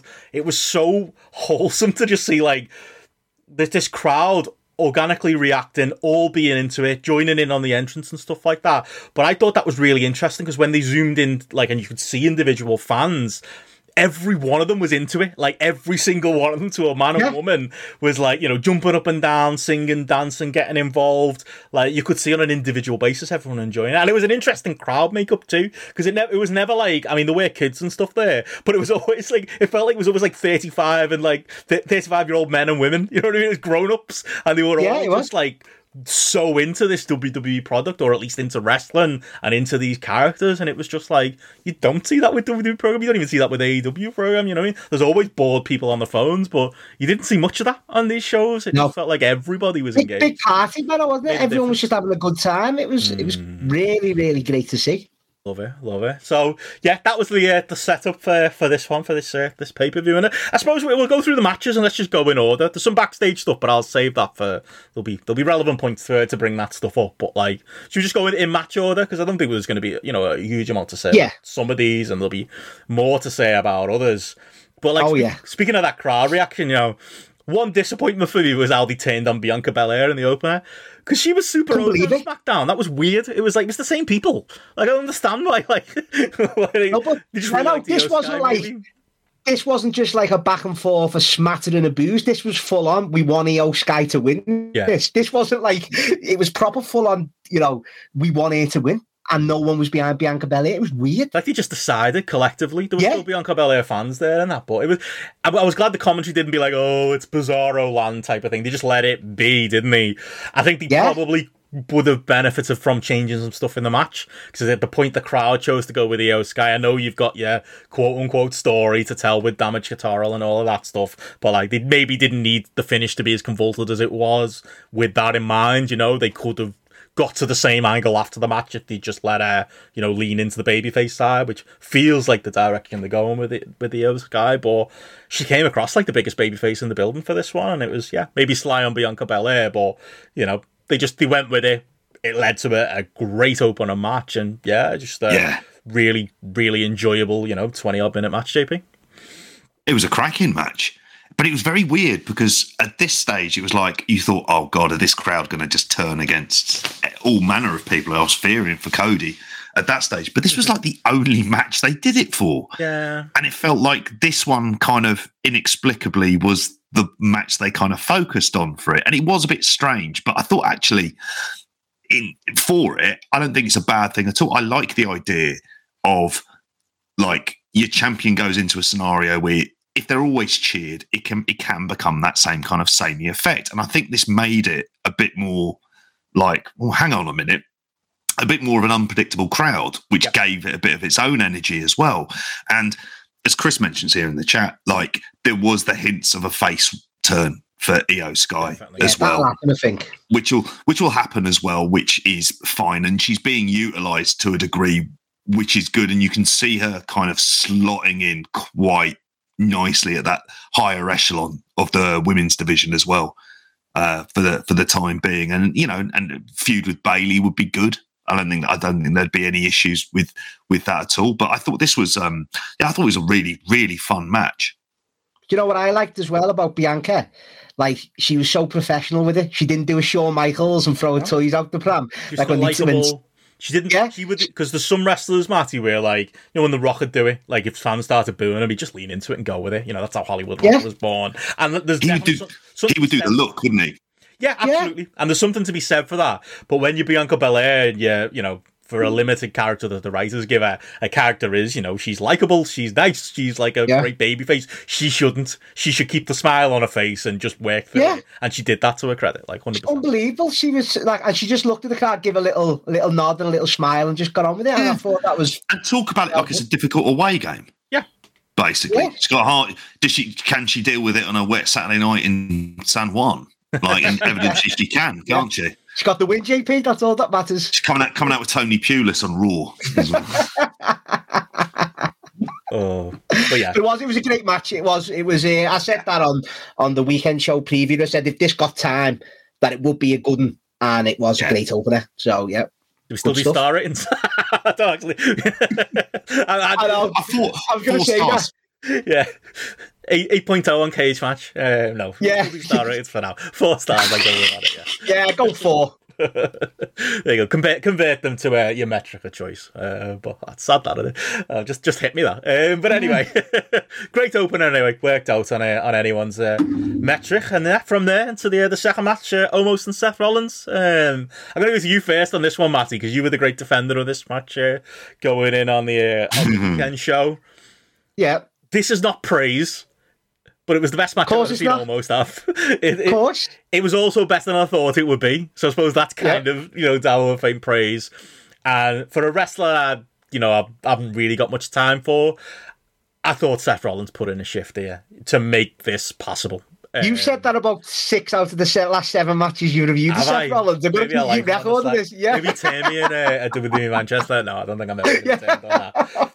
Almost on the other hand, though, the negative for me, Matt, is that, like, all that said, he lost again. So, like, by the time he gets good, what are we going to do? Like, is he just going to, just turn it on and start beating everybody, and we're just going to forget this early run in his career? Because there's one thing to be learning on TV and having, arguably getting better, at least based on this match, although, how much of it was smoke and mirrors from Seth Rollins. But there is also that balance to it as well. But all in all, I thought it was a good bit of business. Well, you said it there. It's the best I've seen Omos look. He looked more agile.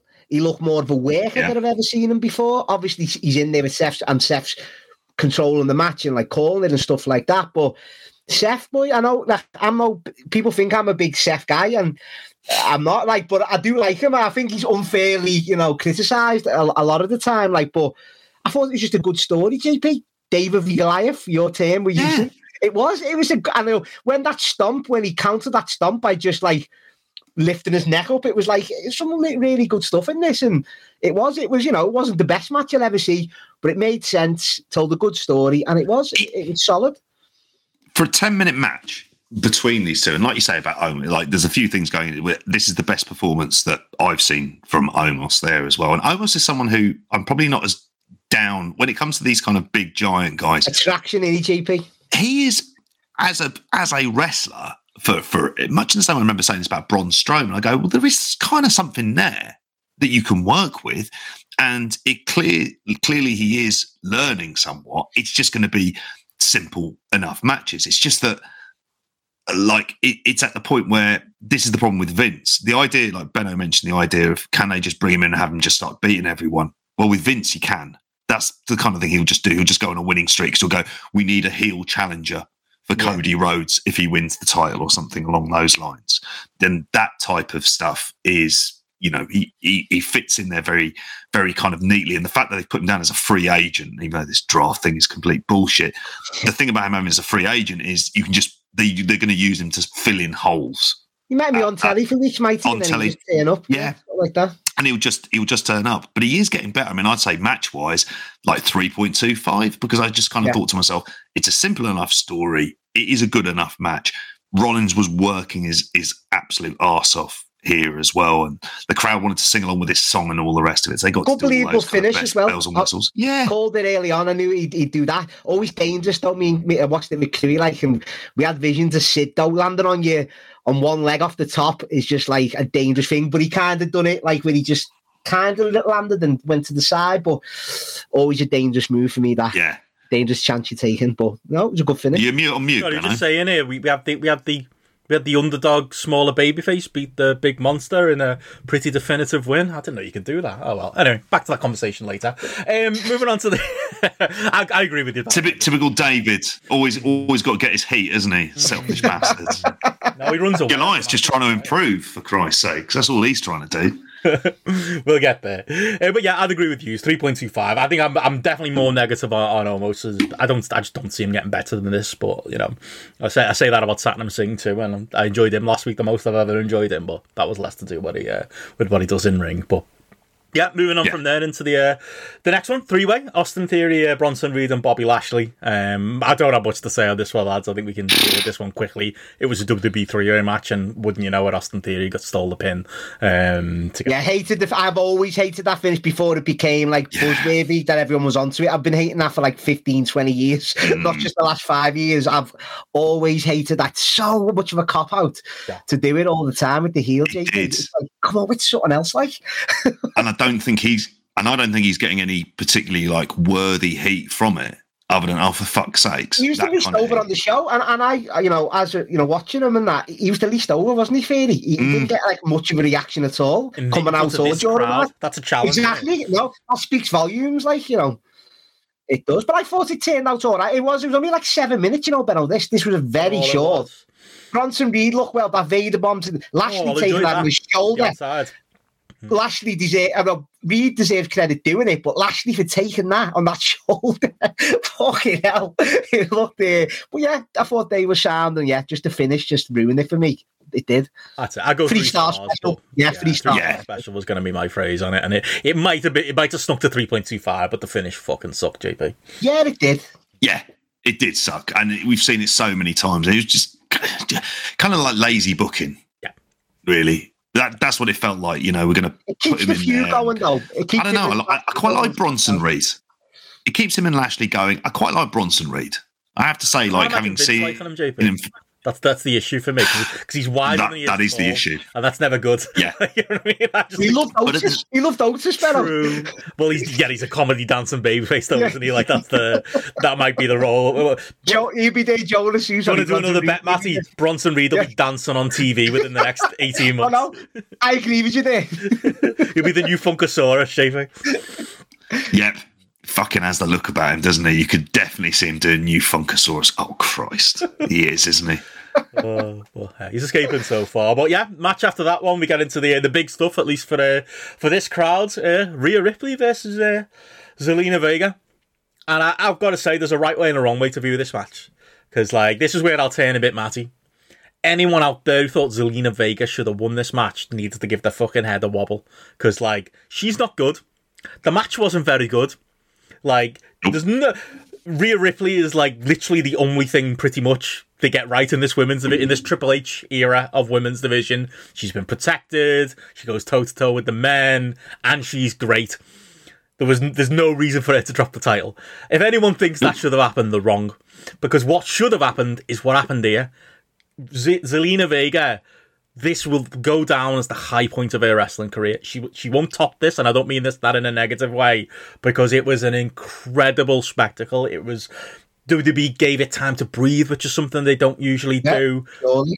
She got hit. If you want to talk about moments, and her winning the title would have been a moment, no. Having this match was her moment. Like, even in kayfabe, didn't really make sense since she got this title shot. They spent no time building it up, and she's probably going to be, outside of doing the LWO stuff and being a manager, she's probably going to be forgotten about after this. But these 20-odd minutes she was on screen here will go down as the greatest of her career, because from the moment she came out, you know, the amazing entrance gear and, you know, the partisan crowd with her, and, you know, her mum in the front row and all of that stuff, through to the, you know, the match itself, using, you know, her mum's flip-flop, which apparently is a thing in Puerto Rico, and the genuine emotion she had after the match. That's what the conversation before the match, Benno. Yeah, she was tears before it. Yeah, she was there, stood there. That's it. That was another moment they left. Yeah, that was the moment. Purely. Yeah. You know, tears in her eyes, like full-on tears, to be honest, at a point. Like, that had to be, like, top 1 or 2 moments in her entire life. And it was really cool that they gave her that, you know.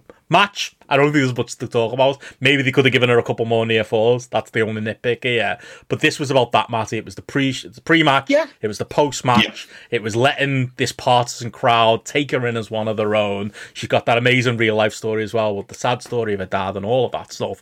Like, such a fucking cool thing. And, like, yeah, I've got no complaints about her losing, and, you know, loads of credit to give them for letting this be what it was.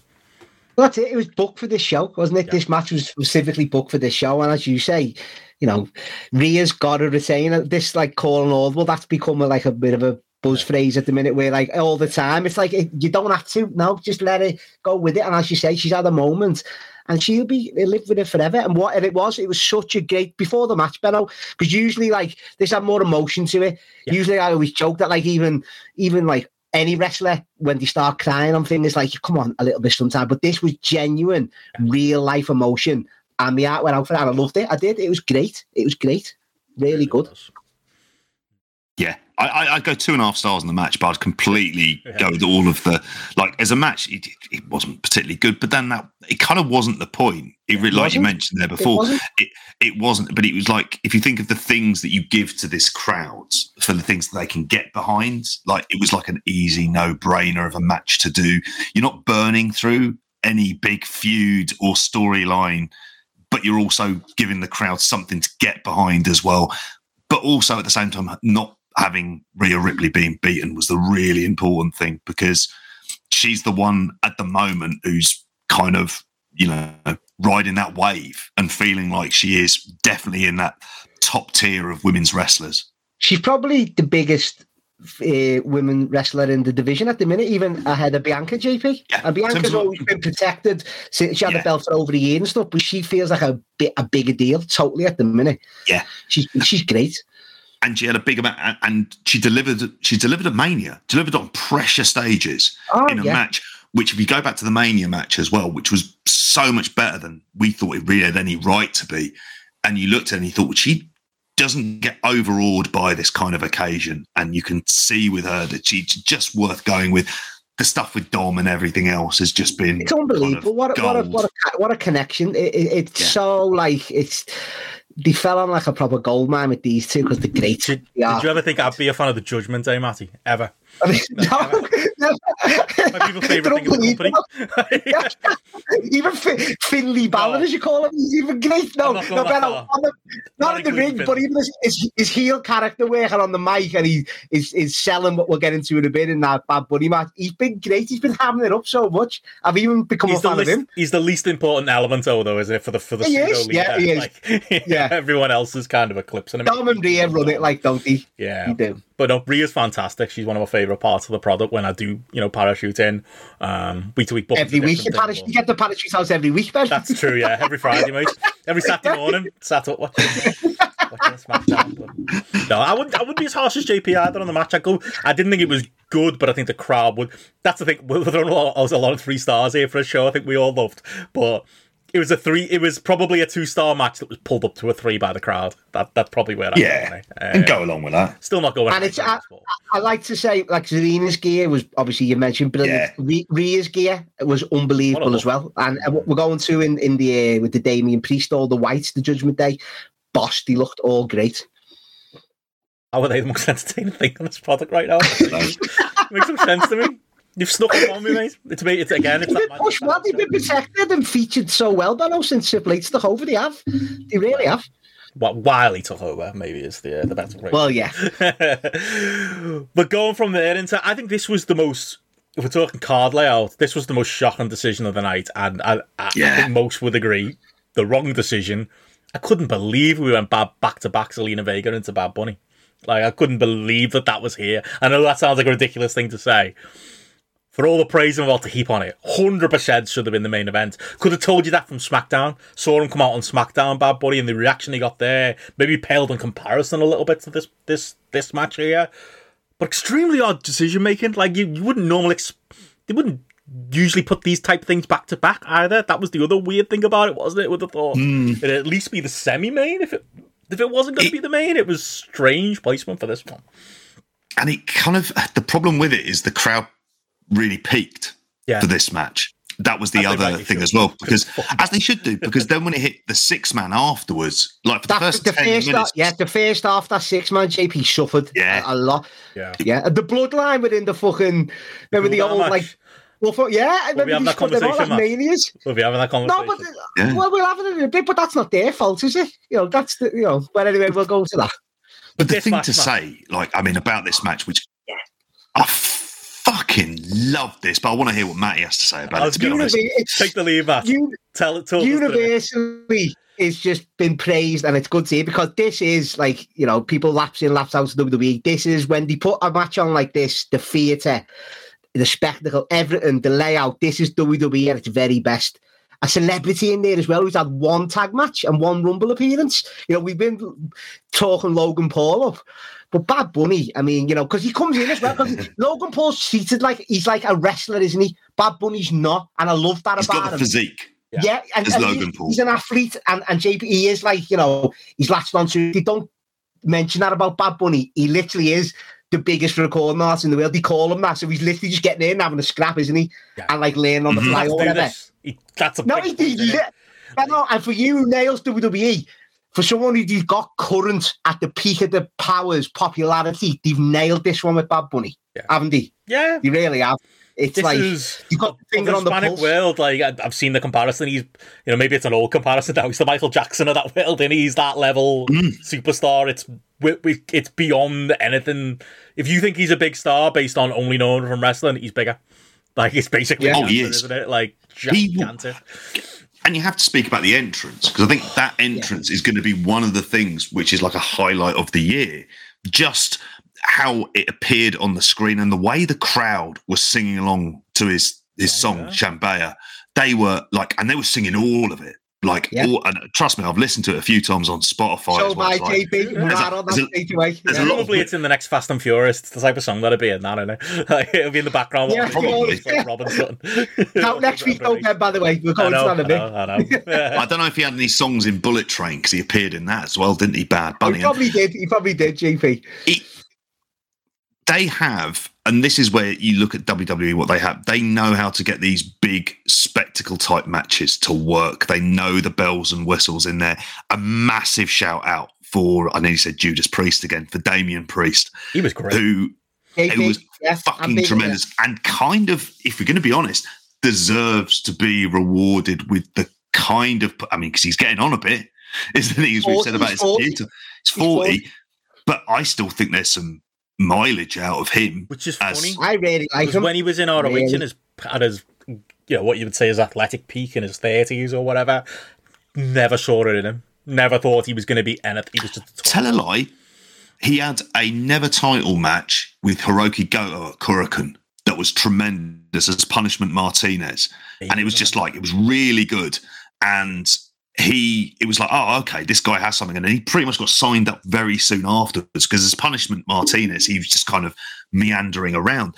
But he has in terms of his character work, even in like the build-up, you see in the promo package, he looks great. Yeah. When he was doing the press conference stuff with him, it worked. And the fact that they worked together on the tag match as well. Liam always nails us, but I love him. He's got his feet. If anyone's got the figure on the pulse, 6 years ago, Liam's telling us in the chat. It's current. We're saying Bad Bunny's current, though, Liam. Yeah, we're saying Bad Bunny's current. Right. This decade is current, isn't it? I've just started listening to Mac Miller. Let me catch up, all right? I love him. I love him. On the Priest thing, JP, like that was absolutely my take. He came across here like a megastar is probably too strong, but he came across like a star. Like the way he walked, the way he carried himself, the way he knew what his job was in this match as like the glue to hold this together, as to be the big bad. He was fantastic here. Like I saw something in him that I don't think I have seen before in him, and it's coming in as he hits his 40s, you know what I mean? But whatever, it's coming. He's always our go-to, isn't he? With so-and-so was 23 in 1992, and Damian Priest is 40, you know what I mean? It's always the kind of go-to. But he fucking looks good for 40. He's cracking looking lad with a great look. Great, and they could push on with him here. They could have something here while they're trying to push the other big lads and stuff like that. Like, he's kind of been hiding in plain sight. Like, I really think he was that good in this match. I think his facials, I think that some of the reactions he had, like when he was having to sell the leg as well, and it was actually the way I thought that proper it wasn't over the top. It was proper realistic. You'd have that reaction of grabbing your leg and saying to someone it was just so well. I thought he was brilliant here, and I think it's kind of like a simplistic view, and it would be, well, he lost to Bad Bunny. Bad Bunny's not a wrestler, but it's like, well, actually, he could have pinned him in the first, right at the start of the match, but lifted him up. Yeah, like he was. JP, as well, the first move Bad Bunny hits is fucking Mitch Nogu drive. I feel like he was supposed to just do a body slam and he just sat down. So it was like, Mitch Nogu driver. Fucking brilliant, though. While I'm here, while you're up here, I might as well do it. Yeah. Oh no, but it's even like if we could just quickly go through the match. It's like, we had that at the start where, as you say, he could have won, JP, and I thought that made great sense. Being the arrogant prick, like, I'm not going to beat you here, I'm going to beat you up in front of your home fans and all that. And then it like turned on as it went into the crowd, bit of Puerto Rico stuff going in the crowd, brawling. The Falcon Arrow. No bottles of piss being chucked at them, though, thank God, no. No batteries getting through. But it was like the Falcon Arrow off the equipment cases through the two tables. He doesn't have to do this, but he's just in for the ride, isn't he? Fair play to him.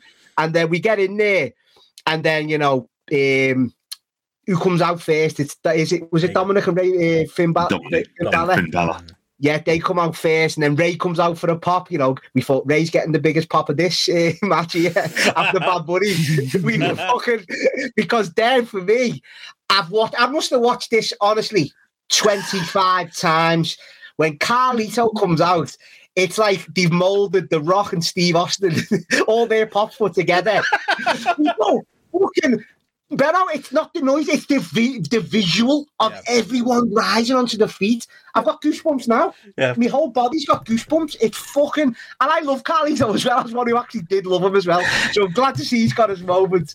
And it was fucking unbelievable, wasn't it, boys? That pop coming out, like, it's just because that's the thing as well. It's like when he did that the Hall of Fame speech. Remember a few years ago when him and Primo and Epico were out there to induct the dad, and Primo and Epico I think worked for WWE at the time, and he didn't, and he came in and he stole the show because he looked amazing because he's massive now. The Rumble, the Rumble Cup in the Thunderdome, was it? He come out and he was fucking jacked. He was fucking humongous. He looked great. I literally, like Steph will attest to, I was like almost standing on the couch, punching the air. Like, Lito coming out. But it was just fucking amazing to see him get, because you wouldn't think, again, this is another thing you wouldn't think WWE would do. Like, yes, he was probably always going to get this reaction because of his family, because how over he is. But I think WWE would still be like, but he's only Carlito, we can't give him a spot that big. But they gave it to him and let him have that moment and let him have that pop. and knew that audience would go crazy for when the theme hit, and it didn't. I was the same way. Goosebumps watching it. It was like, fuck it. There's a lot of people's best moments of their career on this show, and this was another one. It probably is, isn't it, for Carlito? Like, just to see him come out there, JP. You know what I looked as well? Sorry, JP, but he looked like when he was doing the spots, though he hasn't missed a beat. The backstabber looked great. He just looked like he's got another run left. Let's get him back. Yeah, Steph there in the chat, never seen Beto pop for someone so hard. Carlito!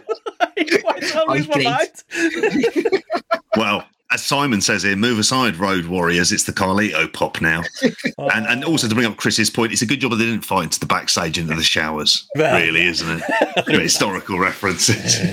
If Invader 1 had come out, would there have been a big pop for that? Fucking. Well, let's say though, boys, it was bigger than Savio, was it? What do you think it was? Well, I think it was, wasn't lads. it? Savio coming out was great too. MLW legend, by the way. I'll let JP. He got the pop earlier on, didn't he, backstage? That was thing. Gigantic. Yeah. That's what I didn't want to talk about the backstage segments. I wanted to save this conversation for now because that's what they should have done.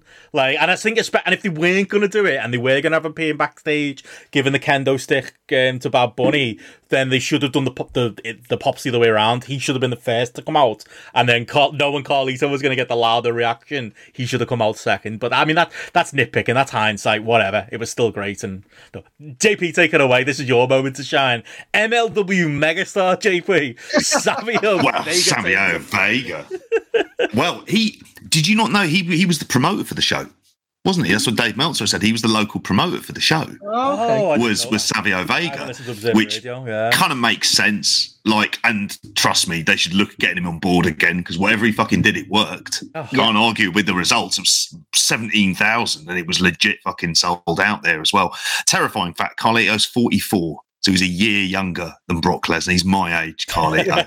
And I feel old. He looks 34. He looks fucking great. The last time I'd seen him was Qatar Pro Wrestling. And he was in a tag team with Chris Masters. And they were up against, was it Road Warrior Animal took out both of them after the match as well. It was bad. It wasn't good. Bring them back in the tag run, the Masters and Carlito. There's value in bringing Carlito.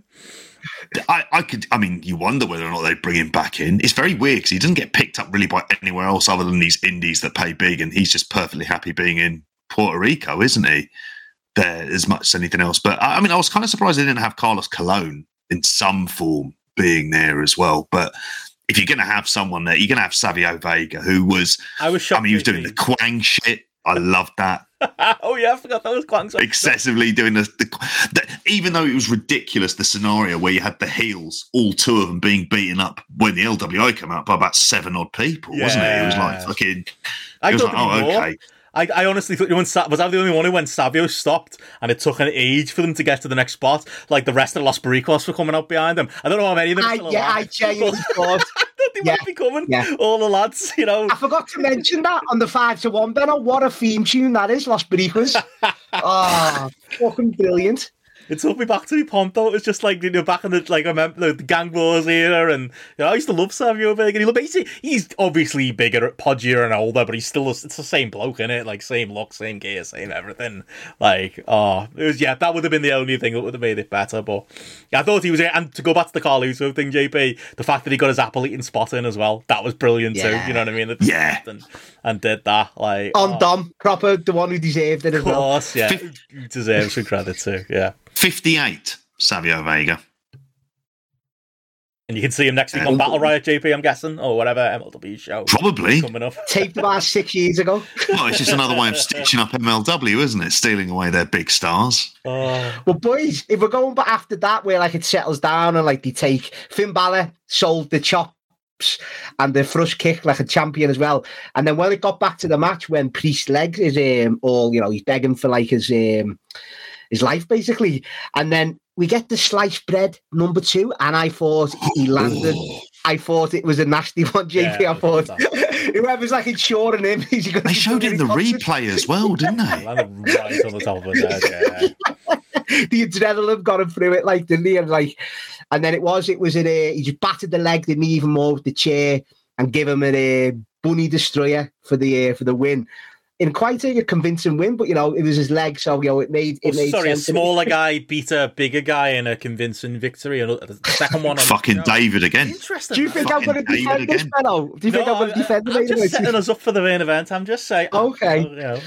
Anyway, but as I said before, storytelling, theatre, WWE at its best. Even if you hate WWE, I think people would have a good time watching this if they check this one out. And it's still a 4-star match, don't get me wrong, it's not a 5-star match. I mean, maybe you'll go higher. 425, definitely. I was sports entertained, JP, and yes. I don't say that. I'd be with you on what it didn't have from, say, the Logan Paul matches. Logan Paul has the natural athleticism that Bad Bunny doesn't have. Yeah. But I'm fine with that. Logan Paul is a freak when it comes to being someone picking up just a natural aptitude for wrestling. But Bunny gets that side of it, Bunny does get it all. But he gets that side, doesn't he? The entertainment and charisma. And they worked out, and clearly because him and Damian Priest have a good enough relationship, they're able to work out exactly what this match should be. And I think everyone in the back would be looking at this going, that worked so much better than what we thought it would do. Like, there's not anyone coming away from that crowd, even with the matches that came after, who are going to be like disappointed. But it's, mentioned there is, this year's Zayn Knoxville. Just in terms of like fun matches, it is that kind of thing. It was just a really fun spectacle. Absolutely, the high point of the show. Yeah, and unfortunately, they had to do more matches. That's the problem here, isn't it? Wasn't it? What a happy ending it was as well. The scene of all, the Puerto Rican on the shoulders, got him on the shoulders, and that. Did he? I mean, that'll be the show image, probably the main image. Like, it was beautiful. It was perfect. It was perfectly done. And they should have known as well. Like, that was it. You could have ended. Do you do Bad Bunny Logan Paul? The biggest. You would mention it in the chat. I did Bad Bunny v Roman Reigns and a pay-per-view coming up. No, that's the thing. He couldn't do that. Yeah, that's like you say about the physical side of things, because he does. Yeah. He's dressed in. He's covered himself entirely up because he's not an athlete. He's just there. He's a fan who's. Was you happy with his modern attire, Benno? Is that club he get in the clubs with these days? Isn't it? I don't know, mate. The pants. I used to have a pair of those combat pants in 2003, mate. The combats are coming back. Benno making a comeback. We used to get them in Top Man, and they'd have like a dragon on the back and stuff like that. Do you remember that? Like weird, like Marabishi, was it called? The make actual, and then they had the high street versions. Yeah. The Bad Bunny said so. But yeah, if you didn't know who Bad Bunny was before, I think most wrestling fans have given up that whole we don't know who he is type of thing. Like, we don't have to know who everyone is. We're all, especially us, we're older men. And he was on the weekend show. Steph was right. Yeah, he's dating Kendall Jenner, isn't he? Yeah. It is. Steph was saying that. Yeah. What has he done? Coachella. He done, what was the fashion thing he did with her? Sorry, Met Gala. Met Gala. He did that. Like, and then he's dressed again. And he talks about that. He's going through tables off equipment storage boxes. He literally says, doesn't he, the WrestleMania match was the best day of his life. He fucking loves it. Like, he loves it. Yeah. Oh, it was great. It was great. So there we go. Best thing on the show by far. And yeah, if you haven't seen it, like, for me and JP, as WWE, we loved it. Joe's been texting me tonight. Joe loved it. I'm sure you've spoken to him as well, JP. Like, I can't imagine. You have to have a cold heart to not. Well, I won't lie, we were pissed after we left the bar eyes. I'd fallen asleep on a bus by the time the bloody show had started. Yeah, it was bad. Worth a catch-up, by the way. And unfortunately, as I said, it had to be followed. And as we said earlier, unbelievably, the cool-down match was the Usos and Solo Sikoa against Matt Riddle, Kevin Owens, and number 42 draft pick Sami Zayn, whose star hasn't got fell at all. No, definitely not. In a struggle of a match, I thought, for the lads. Like, this was a house show tag. This was... Yeah. I think the first off... Go on. I think the issues that, I'll be fair, Matt, the issue is mostly its placement. But also, it just felt like a match you'd see on a random SmackDown. It like 6-man tag with no Roman involved, no real stakes. Riddle's back feuding with them all again. He's been inserted back into the story. It makes sense, but it's still not really, I don't think, that interesting. I think the cards were marked for this to, maybe rightfully almost in some ways be the cool down match. They got the crowd going by the end, but my word was an uphill battle. And we are. I mean, maybe I'll let you get your match thoughts out first, Matty. But we are going to have to talk about, a bloodline story match having an uphill battle on a WWE show this soon. After what I would argue the peak was at WrestleMania. But we can come to that if you want. I'll let you say your piece first. Go on. Well, that's part of me, Pete, because I know you've been waiting. I know you've been waiting to see your thoughts on Twitter about it as well. So I thought I won't even message him or not, or reply. I'll wait till tonight. But yeah, the placement didn't help, and as you say, I don't care. I'm not just defending the Bloodline and the other lads, but whoever went out there, if Brock and Cody went out there, I think they'd struggle for the first 10 minutes because that crowd peaked, Benno. Yeah. They were maxed out. No, and they were still decent in parts, but for like a full match. No one would have got it after that because it was such an electric match the match before. And it struggled at first. Even I was like, I like the lads here, but I was waiting for the story side to come out, Ben, at the end. And I'm always going to be more invested than you guys on this story and of the Bloodline. And I thought it was great. I did. I'm not just saying that either. I thought the story was really good towards the end. And you don't know, once again, Solo, was he going to attack Jake and Riddle cut him off again? And then you had the teasers. You had Jimmy even super kicking Jay by mistake because they've been off since WrestleMania, like the cohesion and stuff like that. So I thought there was plenty in there, and they did pick it up towards the end, Ben. And go on, say something, because I didn't look up, and now I've looked up and seen your face. You want to say something? Go on. Let you go first. I'm being polite. No, and I think, because I know what you're going to say. You're going to say the story, and fair enough, the code. This isn't the same story, though, Benno, as Cody, as Sami Zayn. This is a completely different story now. Yeah, so come on. So don't even tie them in, because this is so... It's not bad at all. It is. It's logical. It makes sense. No logic. It is. Go on, how isn't it? There's no logic from a booking point of view. Because... Why not? Wait, no, go on. The Bloodline storyline in WWE is feeling lukewarm. The Bloodline, for how hot it was going into WrestleMania, they fucked it. Because all of this stuff, whether Solo's going to turn or what's going to happen with the Usos, all of that would have stakes if we were telling a story that Roman Reigns lost the title. And you're wrong, I'll let you have your piece. Sorry, the bloodline is in disarray. And, it's causing all this friction and everyone's blaming each other and the bloodline is imploding. Instead, Roman Reigns is still champion. He's not on the show. He's disappeared off TV. And Solo Sikoa is having to be like his avatar on these shows the last few weeks. And they're having to peddle a story that is 10 times less interesting because they haven't gone what was the obvious route to anybody with a brain right around WrestleMania time. I'm going to bust in, sorry, because I can't stop it even more. You're right. You've got, that's fair enough. If you find it less interesting, that's fair enough. But you're missing the whole point. It's not about Roman losing the belts. It's about the Usos losing the belts, Benno. And that's not. And that's what it. No one cares. But they do. Not on the level that anyone cared going into WrestleMania. And if it is a different story, then why? Because it's only starting, though, isn't it? It's only starting from WrestleMania. You haven't even got to anything yet. I'm telling you, like I told you in Manchester, let these build whatever match they're coming to, and it'll be as, I'm not saying it might be as hot as the Sami Zayn because it was in Montreal, but they will heat whoever they're heating up, what the end game is, and it'll be just as over as what you've seen before. It absolutely won't. Fair enough. No way to get back to that point. They've spent the last 3 weeks crawling along with this story because there are no stakes, because Roman's still the champion and we're having to invest in like this stupid stuff with the Usos and Solo that would make so much more sense if they'd gone the other route. Like, they can't even tell an interesting story with it because there isn't an interesting story there to tell without that main factor. But it's the Usos. Sorry, JP. It's the Usos losing. So Roman is obviously sending the brother to try and fucking, get on them because they lost the belts. And it's been proven by the last 4 weeks of TV, but that isn't an interesting story. Because this is Luke Roman on the semi-main event on this pay-per-view. And no, it's a that's because of where they were, Benno. If it was anywhere on the show, it would be nowhere near as interesting as what the story was like a month ago, or what the story could be if there were real stakes. Like, I know you're invested. I understand that you're invested. I'm not going to pretend you're not. You are. But I think as a whole, people aren't the level invested they were before.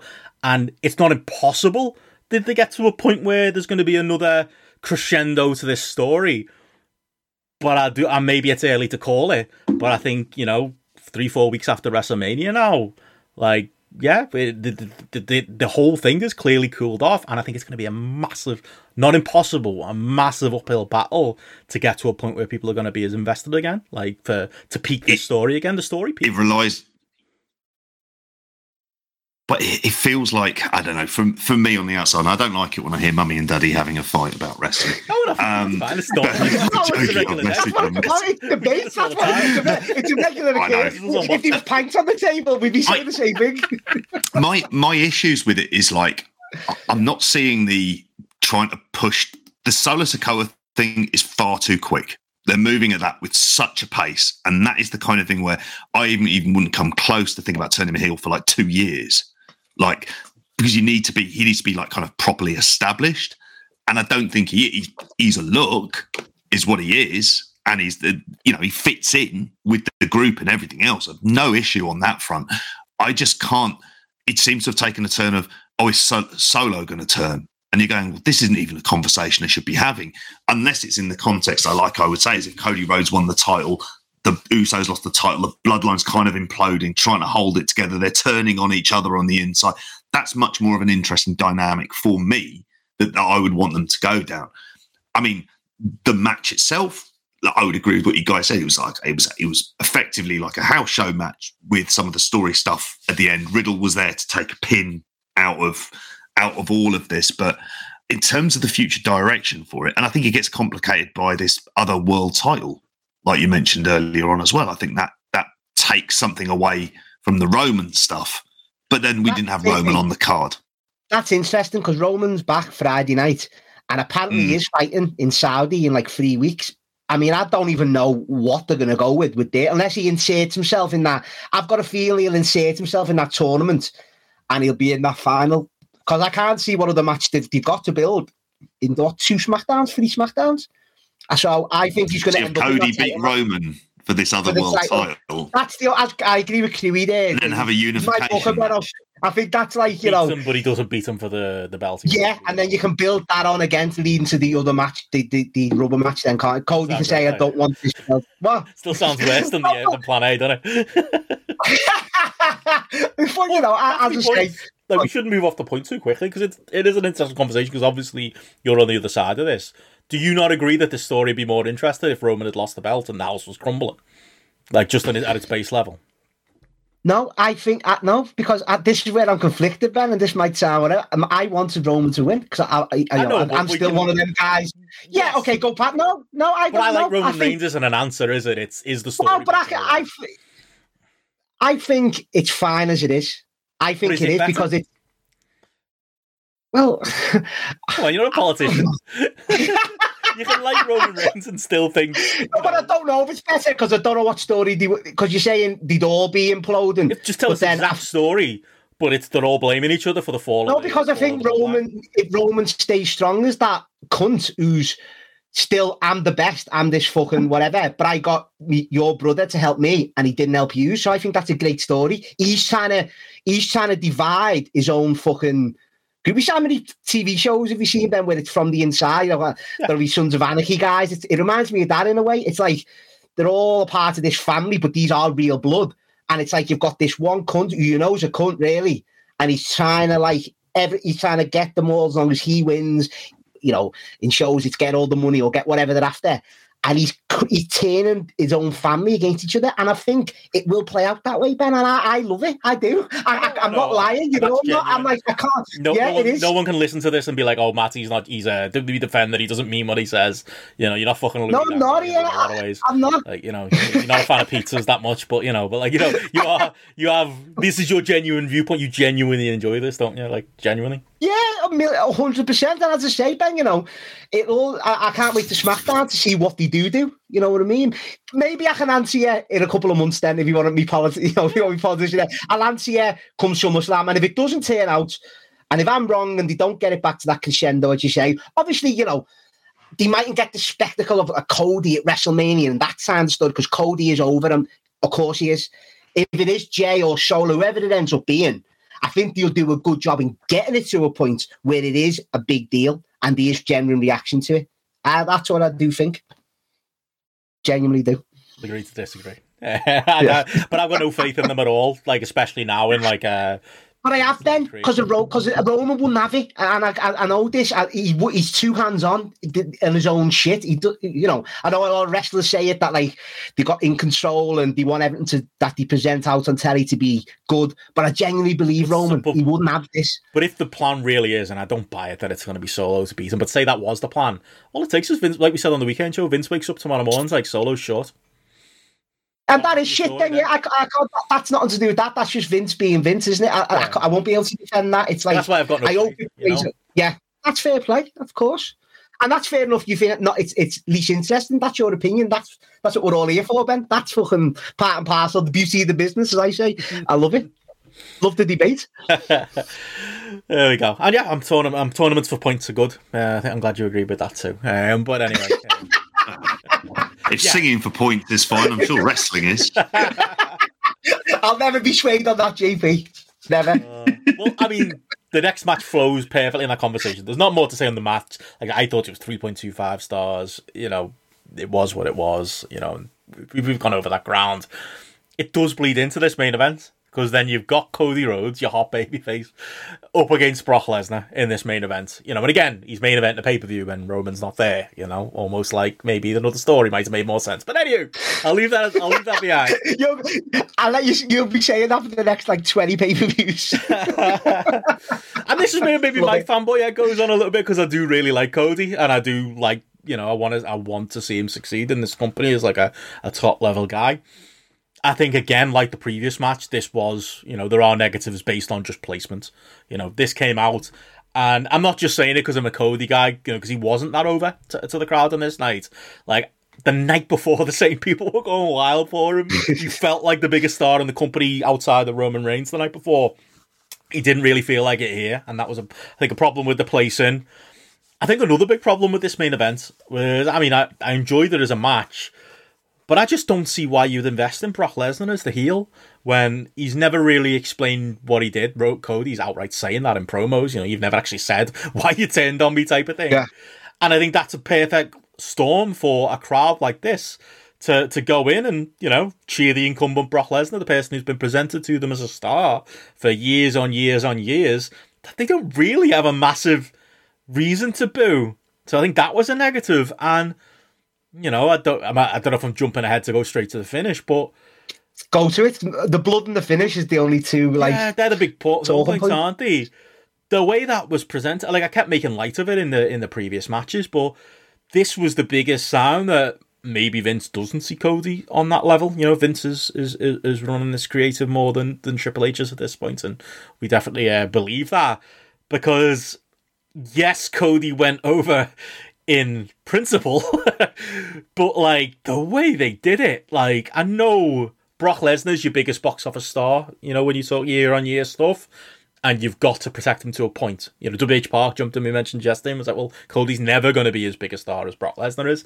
And maybe that's Vince McMahon's thinking, because even in putting Cody over, which, as you rightly said, Matty, you were right, they had to. And I was still like, well, maybe they won't because it's them. They did, they put him over to their credit, but it could have been, I don't know, a less productive way to put him over, because... Well, you know what, Ben? Go on, sorry. They had, to that point, they had him, banana peel, roll-up finish, which, don't get me wrong, great babyfaces have done before. Sting comes to mind. Bret Hart won matches like that. It's... In principle, I can see the logic. You want to protect Brock. I still didn't love it. I still would have gone with something more definitive. But I think you could have gotten away with it if the following scene wasn't Cody Rhodes getting up, getting out the ring, running away, basically. I was about to say it, basically, the last scene you saw on that pay-per-view was babyface Cody Rhodes running away from heel Brock Lesnar, and Brock Lesnar being the man left in the ring with the closing shot. And past that, I know it didn't air on the pay-per-view, but I think it's part of the story. The post-match, we've all seen the clip circulating now, is the entire arena giving Brock Lesnar a babyface pop. Standing ovation. Yeah, standing ovation for Brock Lesnar. I'm sorry, you can do that finish. I wouldn't 100% agree with it, but you can find a way to have, I don't know, Cody fucking, drops down and Brock goes over the top rope and Cody celebrates. Or you do something that means Cody is the one standing in the ring, because the focus should be on him. He's the babyface. He allegedly just won. Instead, I just think that they had cold feet, or they just need to protect Brock that much that they just couldn't quite pull the trigger on giving Cody the win he needed. And so instead, I thought this conversation would be black and white, Matt. Me and you after the weekend show would be going, this was either great because Cody got to beat Brock, or this was going to be bad because Brock beat Cody, and how insane is that? Instead, we're somewhere in the middle because Cody won. But what did he massively get out of it? Like, I'm not sure. I thought the finish was good in like a sporty way. You could catch someone, you could get someone. You know what I mean? I could see Brian doing that. Yeah. But I agree with you. He shouldn't have ran away. That ruined it for me. Yeah. Obviously, we're getting a rematch as well. I mean, I think tonight, Brock Lesnar, I think it's Saudi. I think Brock Lesnar is going to come out pissed off and fancy booking here, but take Cody out of that tournament. And then I think you get the motivation for that rematch. So, I think that's what'll happen. He'll take him out before it or during it, cost him that. They give the reasoning for the rematch to happen as well, and it takes Cody out of that world title predicament. I think that's what they should do because it screamed as soon as I seen it. I thought this is not a one-match program. This is the going for it again, and you'll get a definitive win, or who knows, Brock might get his fucking win back. I don't know, but no. And there's your problem. Yeah, Although one of the more interesting things, I was going to say, one of the interesting things with Brock is like, obviously, the impression you get is that he was, how is he going to protect himself? And they worked out a way of him being protected. It just is with zero thought on what happens to the actual baby face as well, which is a slight issue in all of this. And I think, it's one of these things where, and I'm with Benno on this one, Matty, where I just think if you put the belt on Cody, and Cody's first program as a champion is Brock Lesnar, that's like a perfect program to start off on. And then you could even get to a rubber match at SummerSlam or something else along those lines. You could, in some sort of stip match. There's other things they could have done for it. I mean, in the moment, the ending in terms of the roll up and stuff, I was kind of fine with it necessarily. Like I say, it's the running around. It was more the shock of them having blood, but then it's also these referees, one of them stood next to Brock, had a towel in hand, and it was like they just dropped it because they just thought, well, fuck this. I don't buy it was the plan, because that's been the report, and that they always, things went as planned. Brock was supposed to blade, and it was a work, the ref trying to get a towel to it. Wasn't a fucking blade, but it was hard way, that. Yeah, it was hard way, sorry, it was hard way, but, which for some reason they think is better, which is insane. But either way, that ref absolutely was trying to get Brock to wipe it off, and Brock told him to wipe it off. I wouldn't give Brock a towel to wipe blood, would you, though? Yeah, absolutely not. He's not Finn Balor, is he? You know what I mean? Like, it's not So I mean, as a match, blood in Puerto Rico, JP. You've got it. It's blood in Puerto Rico. I knew they'd be blood in that. I knew they'd be, and it was a bit more. Yeah, exactly, and it's a bit more of it kind of added on to the different feel of this show. Actually, having blood in a WWE match was allowed to, because I know in NXT there was blood in a match, and they just ended up going straight to the finish. Like as a result, I think it was the JC Jane. Is it Gigi Dolan match or something along those lines? They did that, but obviously you're not going to have that with Brock as well. I just come back to the idea of we're finding ways around how they can try and rescue it, but it's a situation entirely of their own making at the end of the day. They create, and this is historically a thing with WWE, where they create these problems and then they have to go wild with the booking and the machinations of how they work this out. And instead you go, or you could have had him win. It would have been an easier thing to do. And even on commentary, they said, we still don't know the reasons why Brock Lesnar attacked Cody Rhodes. And you go, fucking hell, you really should. And that just for me then cement the idea of, well, yeah, because we're back in Vince territory where we're not going to have explanations for things, because the competency that we've been used to has been at least there's been, okay, but this is going to happen. This is the next stage, and you can see what the planning is. Even if it's when that planning, not even that good, there was a brain behind it at least who had logic. You still, yeah. I was going to say that's the thing with it is it may not be as good, but at least it's logical. Yeah. What you don't have is logic, because there's still plot holes that we're trying to fill in gaps for in all of this. And this goes on to the Roman storyline as well, where you kind of think if there was a plan in place, we wouldn't have these kind of conversations, would we? We'd be like, okay, this is the plan for it, and this is where we go from here. But I mean, in the moment, I thought it was, as a match, probably fine. I think I'd go 3.5, because I'm predisposed to liking kind of Brock matches and the rest of it. But yeah, at the same time, like, I don't know, like I would go with the idea of what you guys said on the weekend show. Like, I thought it'll either be one way or the other, and instead you end up with neither, which is like the kind of worst of all worlds. But you know what I would have done, and it mightn't go down well. I'd have even had the old classic Cody won and Brock Lesnar just battered him after it rather than run away, though, Benno. Because I thought that was so bad. Such a bad look and running away. Honestly, it was. I would have rather Brock just destroy him again and pissed off and batter him. I'd rather that. Sorry, I seen someone say that the rematch could even be like, if this is, if Vince is back properly, like a last man standing where like Lesnar doesn't even have to take another pin or something. I've seen all that getting bandied about, so you just don't know, do you? We've been there before, we've seen it, yeah. Brock has less and less leverage when it comes to this stuff, though, I think, because now with the UFC deal, the only thing outside of wrestling I could see him doing, because he hasn't got the leverage of UFC anymore, and the other MMA promotions haven't got the kind of money that they would want. So the idea of a fight between, say, him and Francis Ngannou would never happen because of the cost value. So he doesn't have that many places to go to, which means at some point he might need to get used to the idea of putting a couple of lads over. Just saying. Yeah. Apart from Roman, that's really fucking what he put over. Never. That was rumoured again, JP. That was rumour for Saudi again, that match. Yeah. Oh, for fuck's sakes. Even they're bored of it. Yeah. I've got to underline as well, we are not the Everton good was Triple H, Everton bad is Vince podcast. Yeah. Triple H is plenty capable of bad, and we saw lots of it during his run. But again, the defence I'll give him is that at least he was thinking through what he was doing, and there was a plan, and there wasn't a crazy old man turning up, and just deciding on a whim to change stuff. On Zoom. That's what a lot of this feels like, yeah. I honestly think like Cody Brock was a massive, this has been my big conspiracy head on it, and again, I am not a Triple H defender, don't clip me out and say I am. But I honestly believe that was supposed to be Cody's first title defense, and we're carrying on with that story, and we're carrying on with the Usos story as if Roman lost the title, but he didn't. And we're in this weird mushy middle with both programs instead. But that's me. I've not been proven right yet. I've been waiting for that story to come out that it was the Jesse Ventura of GRAPPL conspiracy theories.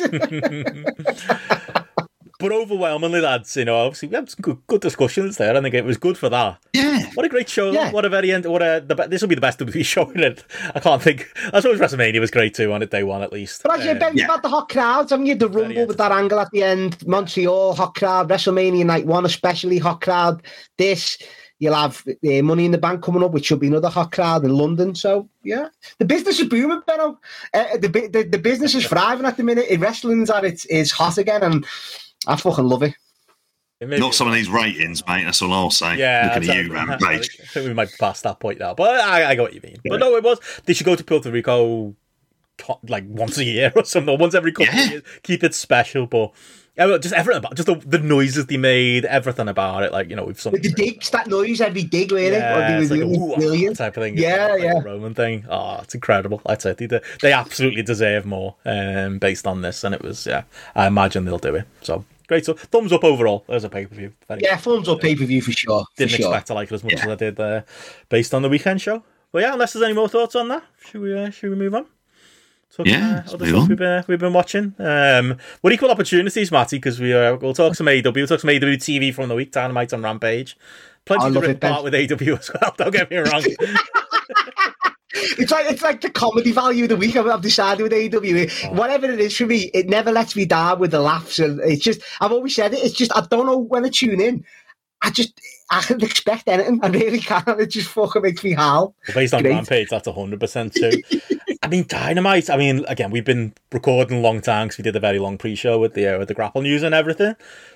So let's try and keep this brief, lads, because I just don't think there's much to say about Dynamite. I just thought it was boring. I don't know if it's just me, but like, I can't even muster takes on a lot of this stuff. Like, it was just a show.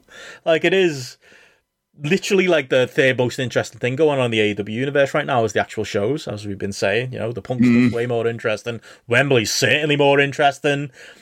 I didn't think Dynamite was bad, JP, but it was just there, you know. And I think the rating bore that out. You know, you can't always draw a lot from a single week's rating. I've got Gareth year on year in my ear right now, but you know, I think something can be said for the fact that I think overall there's just not that much excitement surrounding the card, surrounding the top line program. Certainly, going into the pay-per-view, or as allegedly the top line program, and just everything feels a bit in stasis, really, and. I don't think there's Rampage has got something I'm going to rip apart, don't get me wrong. I don't think there's anything to rip apart, but there's nothing to excessively praise from Dynamite. It was a show. Yeah, I'd go with that. It was very much just a show. And I have to say, it's probably more because I'm not keen on the Double or Nothing build. Yeah. Is really where I am with it. I'm just not keen in it. There's no matches where I'm... No. That I'm not like particularly mad on. I look at this and I'm like, okay, am I crazy about the 4-pillar match? No, not at all. It just feels like we've just like, all right, so we've got to the place we were going to be at the beginning, where they could have just been doing a series of pre-tape vignettes and the rest of it in order to build up this match. I probably would have preferred the build to what it was, because it's just been so daft with the Sammy Guevara stuff. It's just been so fucking like, I don't know. It's just actively put me off this match. The idea of someone throwing a pay-per-view main event is just daft. That type of stuff. Show that, JP. I'm not mad. The Elite Blackpool Combat Club is fine. I'm not overly ecstatic about it, but what it is, and we've spoken about this before, is it sucks up all of the room in terms of these big stars being involved in one particular program. And then where are we? Adam Cole versus Chris Jericho? It just is a Jericho match of the month, really. The women's match, not particularly excited by. Juice Robinson, Ricky Starks, Alita Ricky Starks versus Jay White is just like, I could give just less of a shit. I really could.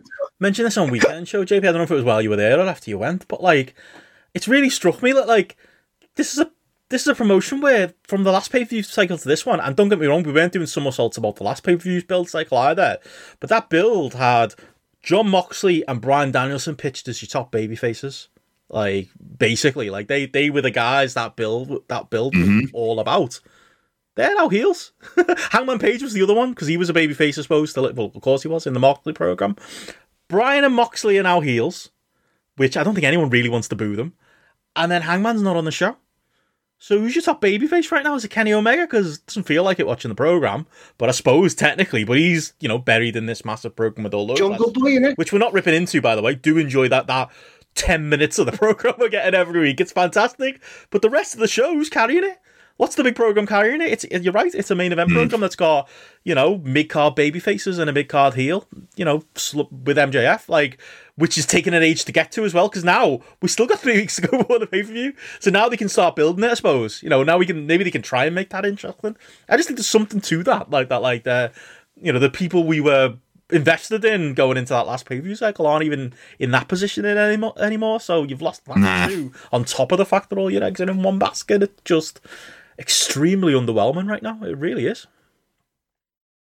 Yeah, it is. It is underwhelming stuff. And if you're looking at the matches and stuff, just to quickly kind of go through them for Dynamite, it's really just uninspiring stuff, isn't it? The old multi-man, you have a Saraya single, an Outcast singles match again with exactly the same finish you have every single week, where it's like cheap victory. Except the Hikaru Shida thing, I will say, was one of the better things they have done. One, I'm not exactly, again, shouting it out from the rooftops. I was a bit like, oh, okay, all right. You've at least got your baby faces not looking as weak as they usually are, but it's very by the numbers television. You're missing the Trios Battle Royal, JP. I thought you'd be banging into that. Oh, for fuck's sake. JP, we bond a lot on the Trios, mate. I love it. Does it tell you about that tournament? Because then they had, what was it, those fucking goth lads? I can't think of the name of them. The Tommy Ends. House of Black. Yeah, those lot. Remember them? They were making up different rules, which I didn't understand when they were talking about them as well. Basically, no rules for them. Yeah. Why? Yeah. Why? What the fuck? Why is Vikingo in this thing? I've been banging this drum. I don't know.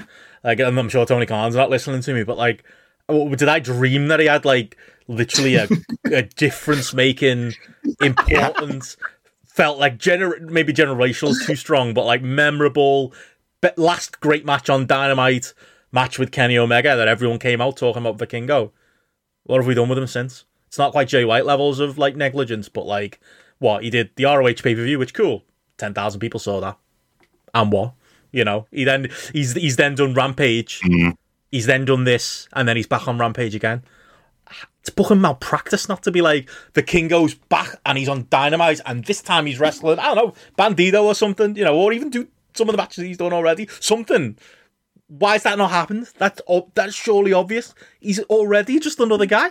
He didn't even get a spot in this Battle Royal, I don't think. I don't think he did anything. He did a Canadian... Yeah. He did a fucking... What you call it? Yeah, Canadian Destroyer to QT Marshall on Rampage, who he was inexplicably paired with in that 6-man. Not that anyone saw that thing, because that like did a record low again this week.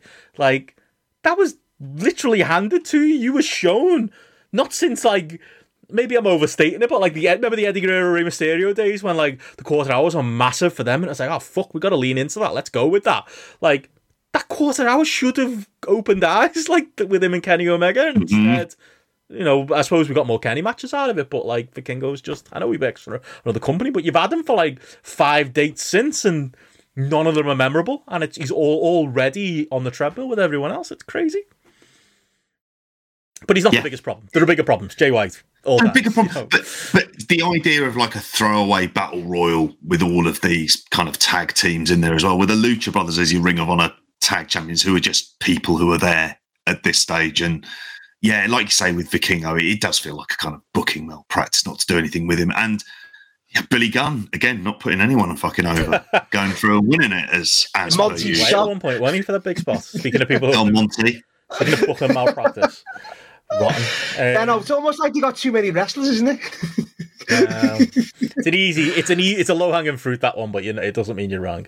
Ricky Starks, Juice Robinson was on the show as well, but nothing to say about that. You know, we said our piece on the Jay White handle, and it's horrendous, and mind blowing to me. Like it really is. And if the match is him and Ricky, okay, but like the way we've got there is just bad. Just actively undermined any idea Jay White could be a star again.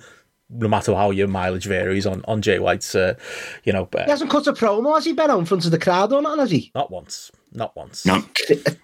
Mind-boggling. Yeah. My thought was, and I think I'd said this to you on the weekend show when it comes to Jay White, like ways of introducing him. I just thought, introduce him as if he's Raven.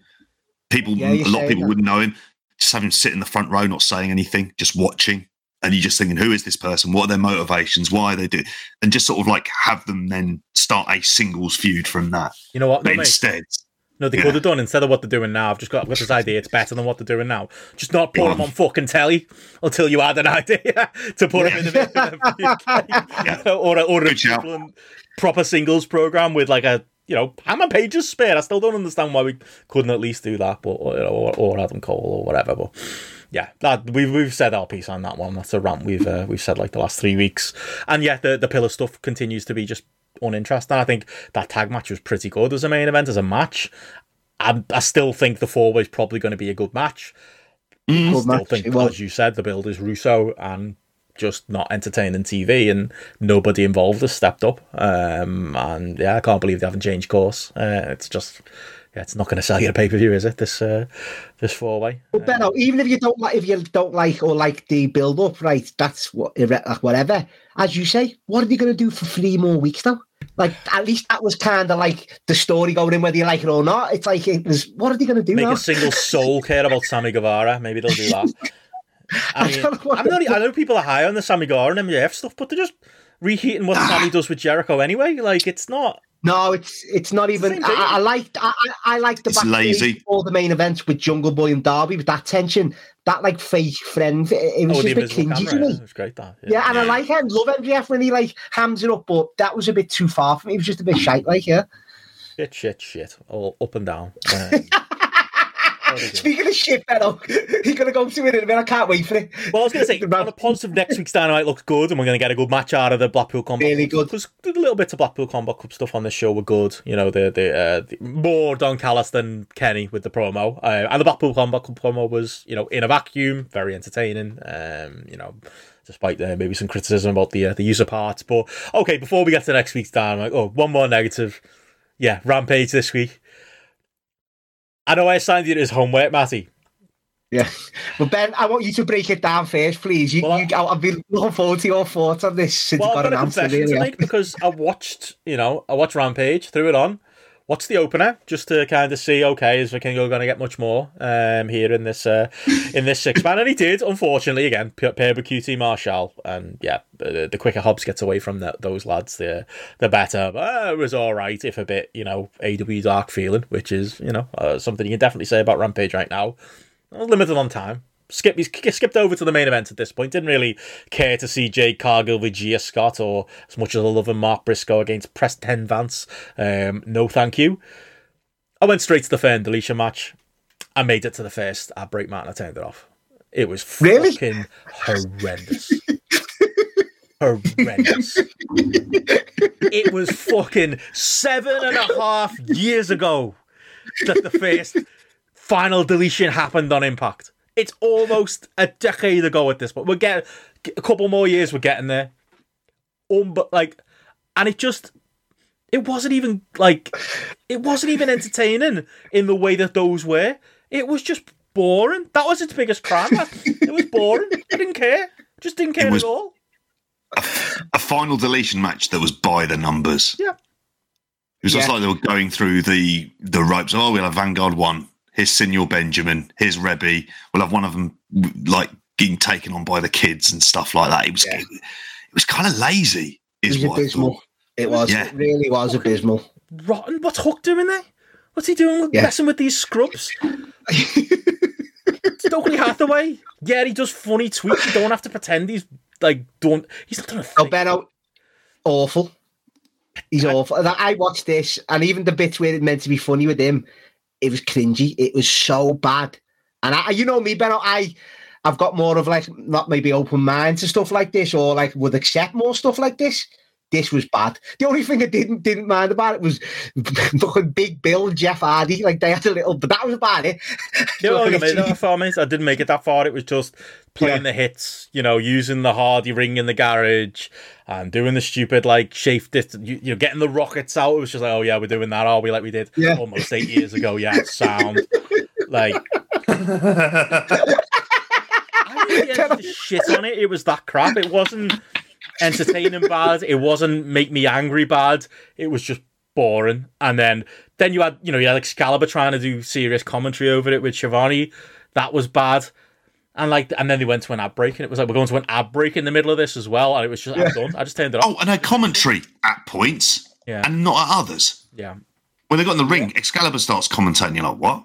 And then he just disappears when the silly stuff happens. It was one of these watching it going, why am I watching this? Yeah. There's loads of shit I haven't caught up on. Why am I watching this final deletion match? It was awful, JP. I can't even it was so bad. What did I miss, man? Anything? Nothing. Just, as I say, the only thing I liked was, and I can't believe it, Big Bill and Jeff Hardy had a little, where you think, all right, they might do something or whatever. But that was about it. Everything else, I say, the comedy that was meant to be comedy was just so try-hard and even McCarthy's kids doing the offense that I saw clips of, the kid who was doing the offense wasn't born the last time they did one of these. That's how fucking long it's been. You know what I mean? Rebby Hardy's in there in Twist of Fates and stuff. Even Ego, Benno, your man Ego, is what? He was just playing though. He loves stuff like this. He loves doing stuff like this. He did that one in TNA against himself, didn't he? Karate Man, was it? Was that one? Karate Man. Yeah. Yeah. And then apparently that got ruined on his way out. They just completely changed it. Yeah, they edited it all up, didn't he? Yeah. But this stuff... It's bad. If I'm your guy that would accept this as well, and if I'm finding it abysmal, it must have been bad. So, and if you don't like it, I would always say with this, don't chant delete if you go to any of these shows. Keep quiet. Make it noticeable when he does that delete thing of just ignoring it. The biggest thing for me is this is the antithesis of what AEW was supposed to be.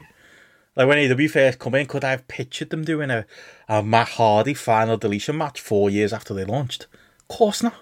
Like it would have been. It just speaks to the lack of quality control at AEW overall right now that this snuck through as an idea, and we had to dedicate all of this time to Matt Hardy's contract status or whatever the fuck the story was to get here. I feel like the Tony Khan who launched AEW would have avoided stuff like this. This wouldn't have happened. We all heard the story about when Matt Hardy debuted, and they regretted doing the whole teleporting, really. Yeah. I was like, oh, that's a good sign. He let it on the telly, but he realizes it was a bad idea.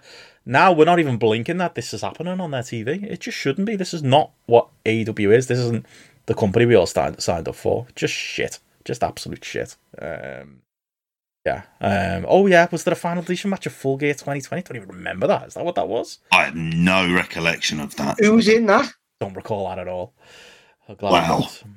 That's terrifying.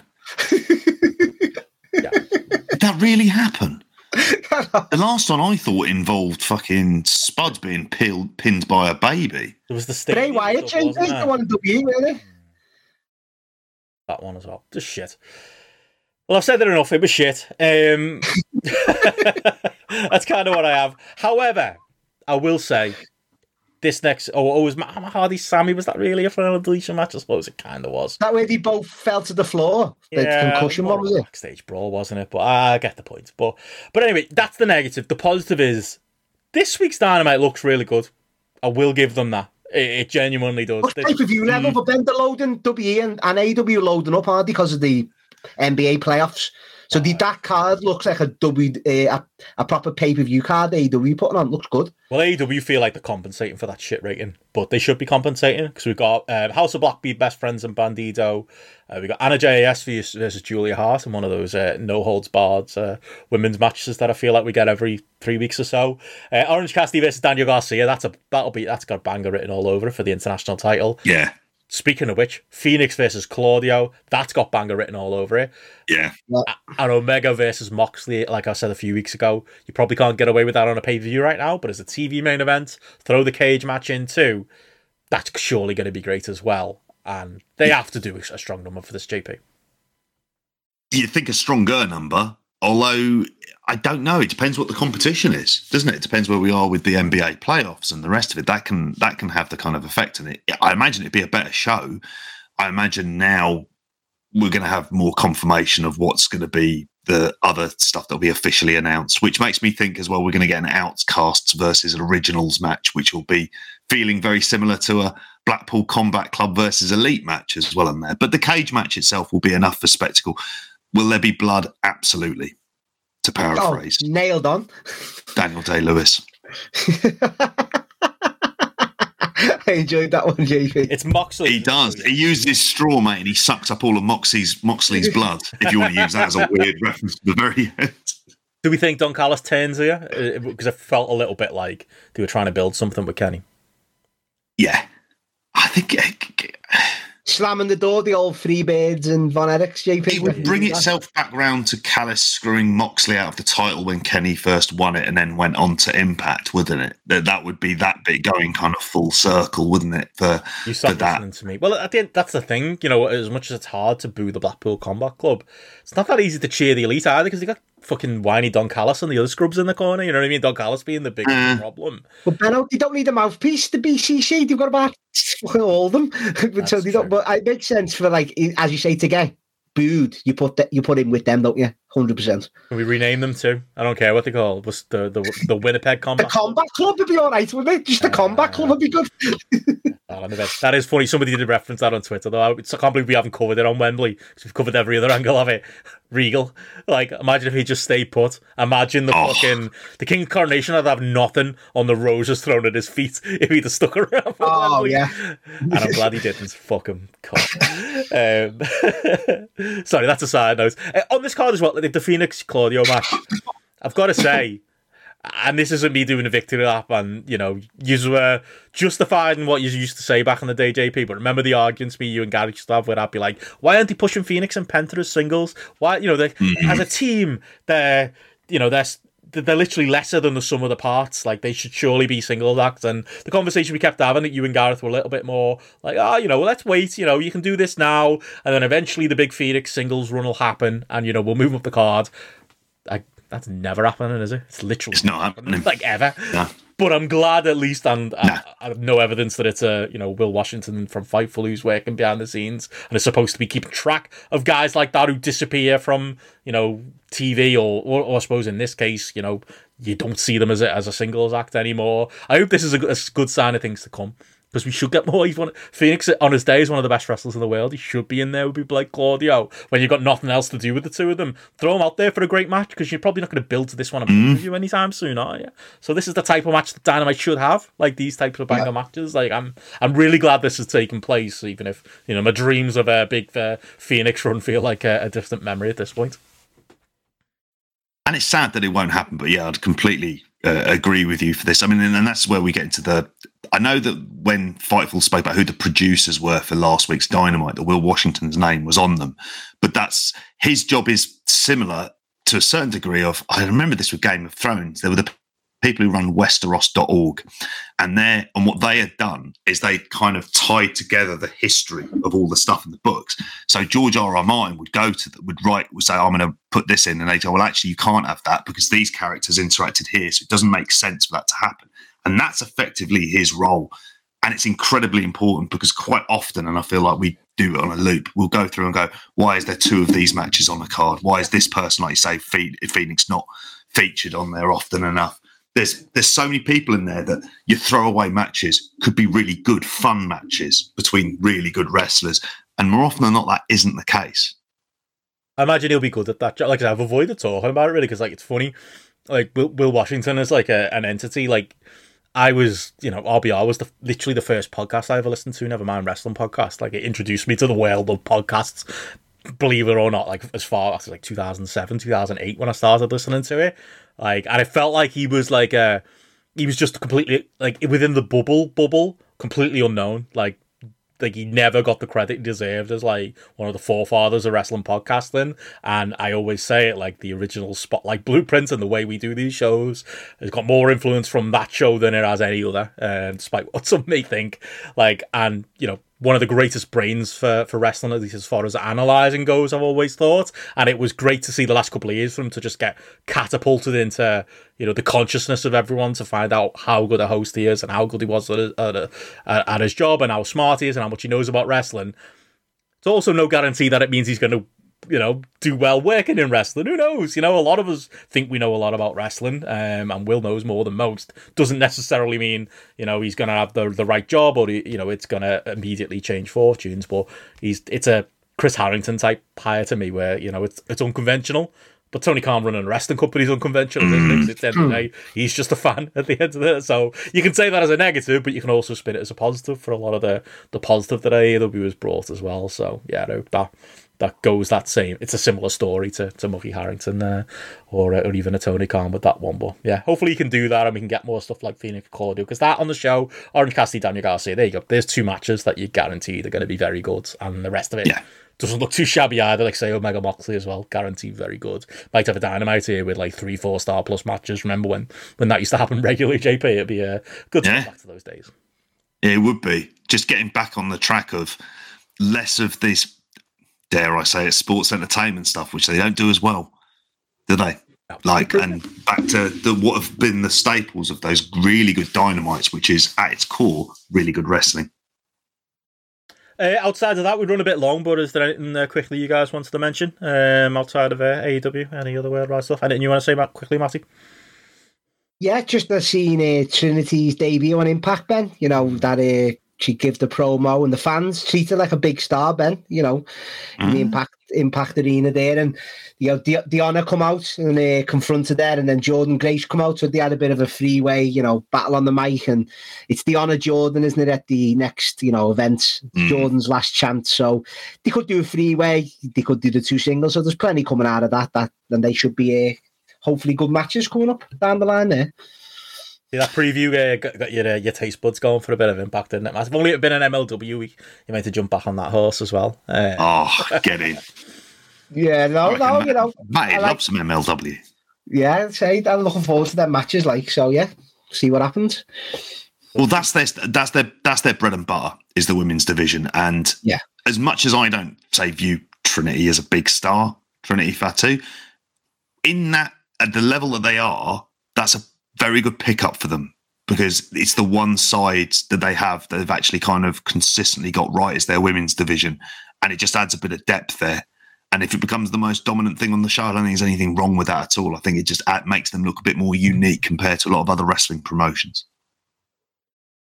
Have you watched anything else, JP? Anything else you want to mention quickly? Couple of quick things, because, like I said in the pre-show, I want to be recording with Karen Peterson very soon, and one of the things we're going to talk about is the various amount of events been going on in Japan, because during the week last week, and I'm assuming it was a holiday, there was a load of big shows, so I managed to catch up on a couple of things. Champions Carnival final, I saw the final of that. Shitaro Ashina, keen Arsenal fan on there. Well, it's, he might have been disappointed after that Man City game, but he'll certainly be slightly cheered up by winning the Champions Carnival and then challenging Yuji Nagata, who is the All Japan Triple Crown holder as well for that. In a match that was a very good match, him against T-Hawk, went sort of 25 minutes, classic kind of your typical All Japan match. I was just glad to see someone new getting the win, but he'll end up losing to Yuji Nagata as well. And it's like from this Champions Carnival, the people they've brought in kind of that bit higher quality than what they've kind of had in the past. And I know Alan had said that actually, Alan Farrell had said, maybe you want to get back on the track of having a look at a bit more All Japan. It felt like this was good. They had Tetsuya Naito on there with Bushi teaming up against Kento Miyahara and a young lad in there. So it felt like it was building to Tetsuya Naito versus Kento Miyahara at some point, which is great. He's not All Japan champion, but if you ever wanted to bring in an outsider, fucking hell, for a G1, Kento Miyahara would be absolutely the boy. Seen him once in my life in Swindon, and he wasn't the best thing on there it was the fucking Crushers who were the best thing on there by a country mile. But so yeah, I saw that, and then a very good Noah show, dare I say it, Noah Majestic from Sumo Hall. Didn't draw like a big crowd, but it was notable for a couple of the results on here. We had tag team champions Saxon Huxley. Remember him from NXT UK? Him and Timothy Thatcher, they won the GHC tag. Together, yeah. They look right as a team. They do. He just does a Bruiser Brody impression, and it works for that. And Timothy Thatcher comes out to the ring camp music as well. They beat Shohei Taniguchi and Takeshi Segura to win the titles there. There was a really good national title match between El Hijo de Dr. Wagner Jr. versus defeating Hideki Suzuki. That was like kind of quite nice and brutal, but it's been like quite a good little reign for Dr. Wagner Jr. or El Hijo de Dr. Wagner Jr. or Dr. Wagner Jr. if you want to get through that, because that's where it feels what it should be. Jake Lee had his best GHC title defense, defeating Naomichi Marufuji, who was really putting in a bit of a shift as well. And we had the return of Go Shiozaki, who was pinned in the match against Kongo, but then has reformed his tag team with Katsuhiko Nakajima of Axis, and obviously that's going to cause destabilization in the Kongo unit as well. Which if I had the camera on, if my Wi-Fi wasn't so fucking sketchy, you'd see that I'm wearing the Congo t-shirt as usual, repping the lads. But yeah, it was like a fun kind of show as well. I mean, I've still got to see Don Taku, but I know there was some like Yota Tsuji's in a world title program, something I didn't see happening on there. That's pretty mad. But like I said, when I record with Karen, and we'll put it up on for the patrons first of all before putting it out on the free feed, that'll be, have a listen for that. We'll go through that and the Stardom All-Star Queendom show as well. That was a few weeks back, and chat about that. Always good to have Karen on, so yeah, look forward to having her back on the feed. But yeah, outside of that, that's pretty much it really. I haven't seen anything extra, just SmackDown on Friday, but plenty to sink our teeth into. But yeah, not Steve Austin's Hidden Treasures. It's on this week. It's coming on this week, JP Steve. No, I'm going to be watching it this week. It debuted for Sunday last night. Yeah, I thought I'd seen something about it. Yeah. Oh, okay. Yeah. Maybe I'll check that out at some point. And it was Steve in it, the boys. Come on. What channel's it on again, Matty? It's on. Is it A&E? A&E. It's a show. Yeah, it's on there. Yeah. Should be the home of Casualty, if anything, that channel. But... No, but this is the one, Ben. It's the hidden treasures. Then it's Steve going around America, isn't it, doing all different jobs. So he's like he's working in like a diner, and then he goes like doing, obviously like driving these dirt trucks around and stuff like that. So he's got different jobs going around there in America. I can't wait for it. National treasure is just reviewing that, like mini pods, just taking us. It could be wacky. I'll do a 2-minute review every week, Ben, for you. If you go some really controversial stuff, I wanted to do stuff that I feel like I shouldn't say at the end of the show because it would get us in trouble. But Steve Austin works at Planned Parenthood for a few weeks or something like that. That'd be pretty mental, wouldn't it? So that got dark, didn't it? Jesus Christ. Oh, shut up now, it's late. I was going to say, we're coming up to our unofficial curfew here as far as hours. But if you do want more, patreon.com/grapple. We'll be chatting a little bit in the post-show with our patrons. You can see JP's Congo t-shirt if you wish, if you watch the video version of the show as well. And also, there was a pretty elongated pre-show on this week's show where obviously, the grapple announcement that you will have heard before the credits here. But we also talked, the Ospreay Progress stuff going on today as well, and just a lot more lighthearted stuff as well over on the Patreon. So if you want the longer version, do check that out. But on that note, lots coming on the Patreon this week. We will have the 5-to-1 music show coming up. We've got an Ask Grapple coming up with our patrons, probably a film club coming as well, and we've got Eddie Sideburn's big King of the Mountain show coming up as well. Now we've got JP. Be in touch. And me and WH have recorded, wrapping up the Mandalorian series. I'm going to be putting that out as well.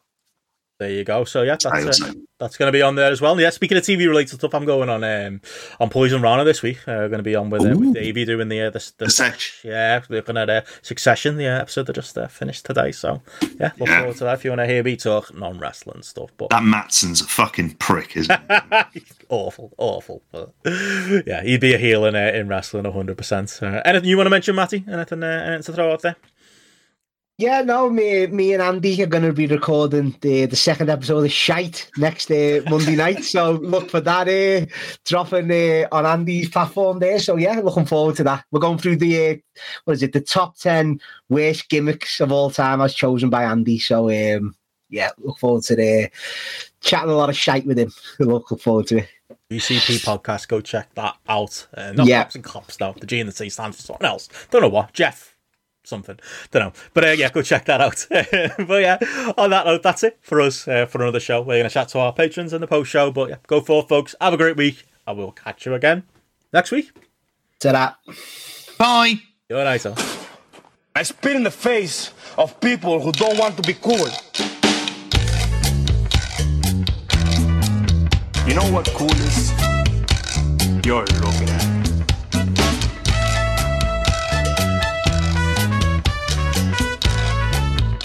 Nothing beats being cool.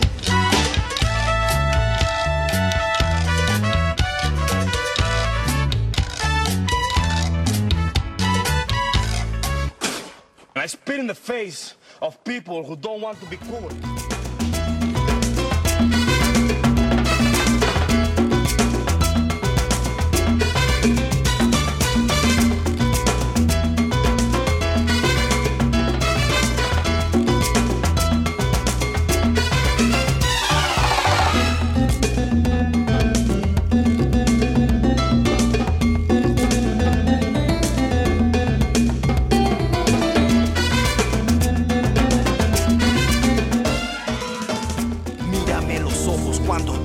Mi nombre, no me confrontes si no eres un hombre. Tato, represento mi borinquen, wow. No te me pongas bravo, caerás al fin al cabo. Soy más bravo, como el gallo, borinqueño haciendo batalla, gritando por la noche como el coqui que no se calla.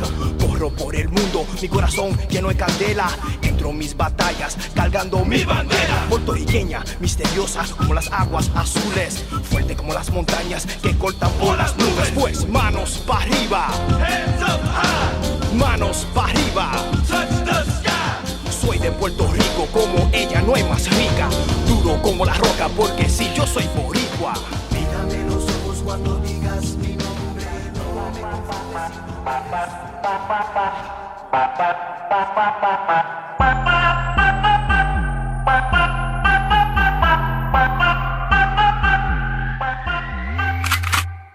Chambea, chambea. Jala, cabrón, ya no te quedan balas. Yo siempre picheo, enrolo otra vez. Yo siempre picheo, enrolo otra vez. Yo siempre picheo, enrolo otra vez. Yo siempre picheo. Dímelo, parcero. Siempre con la seta y no somos salseros. Ya Susan soltero. Dijo que de bala va a haber aguacero. Gusanos como tú, yo no los tolero. Cabrón, tú eres chota, tú eres reportero. Yeah, yeah. Yo no soy Don Omar, pero soy bandolero. Por eso solo creo en Dios, y en mi 4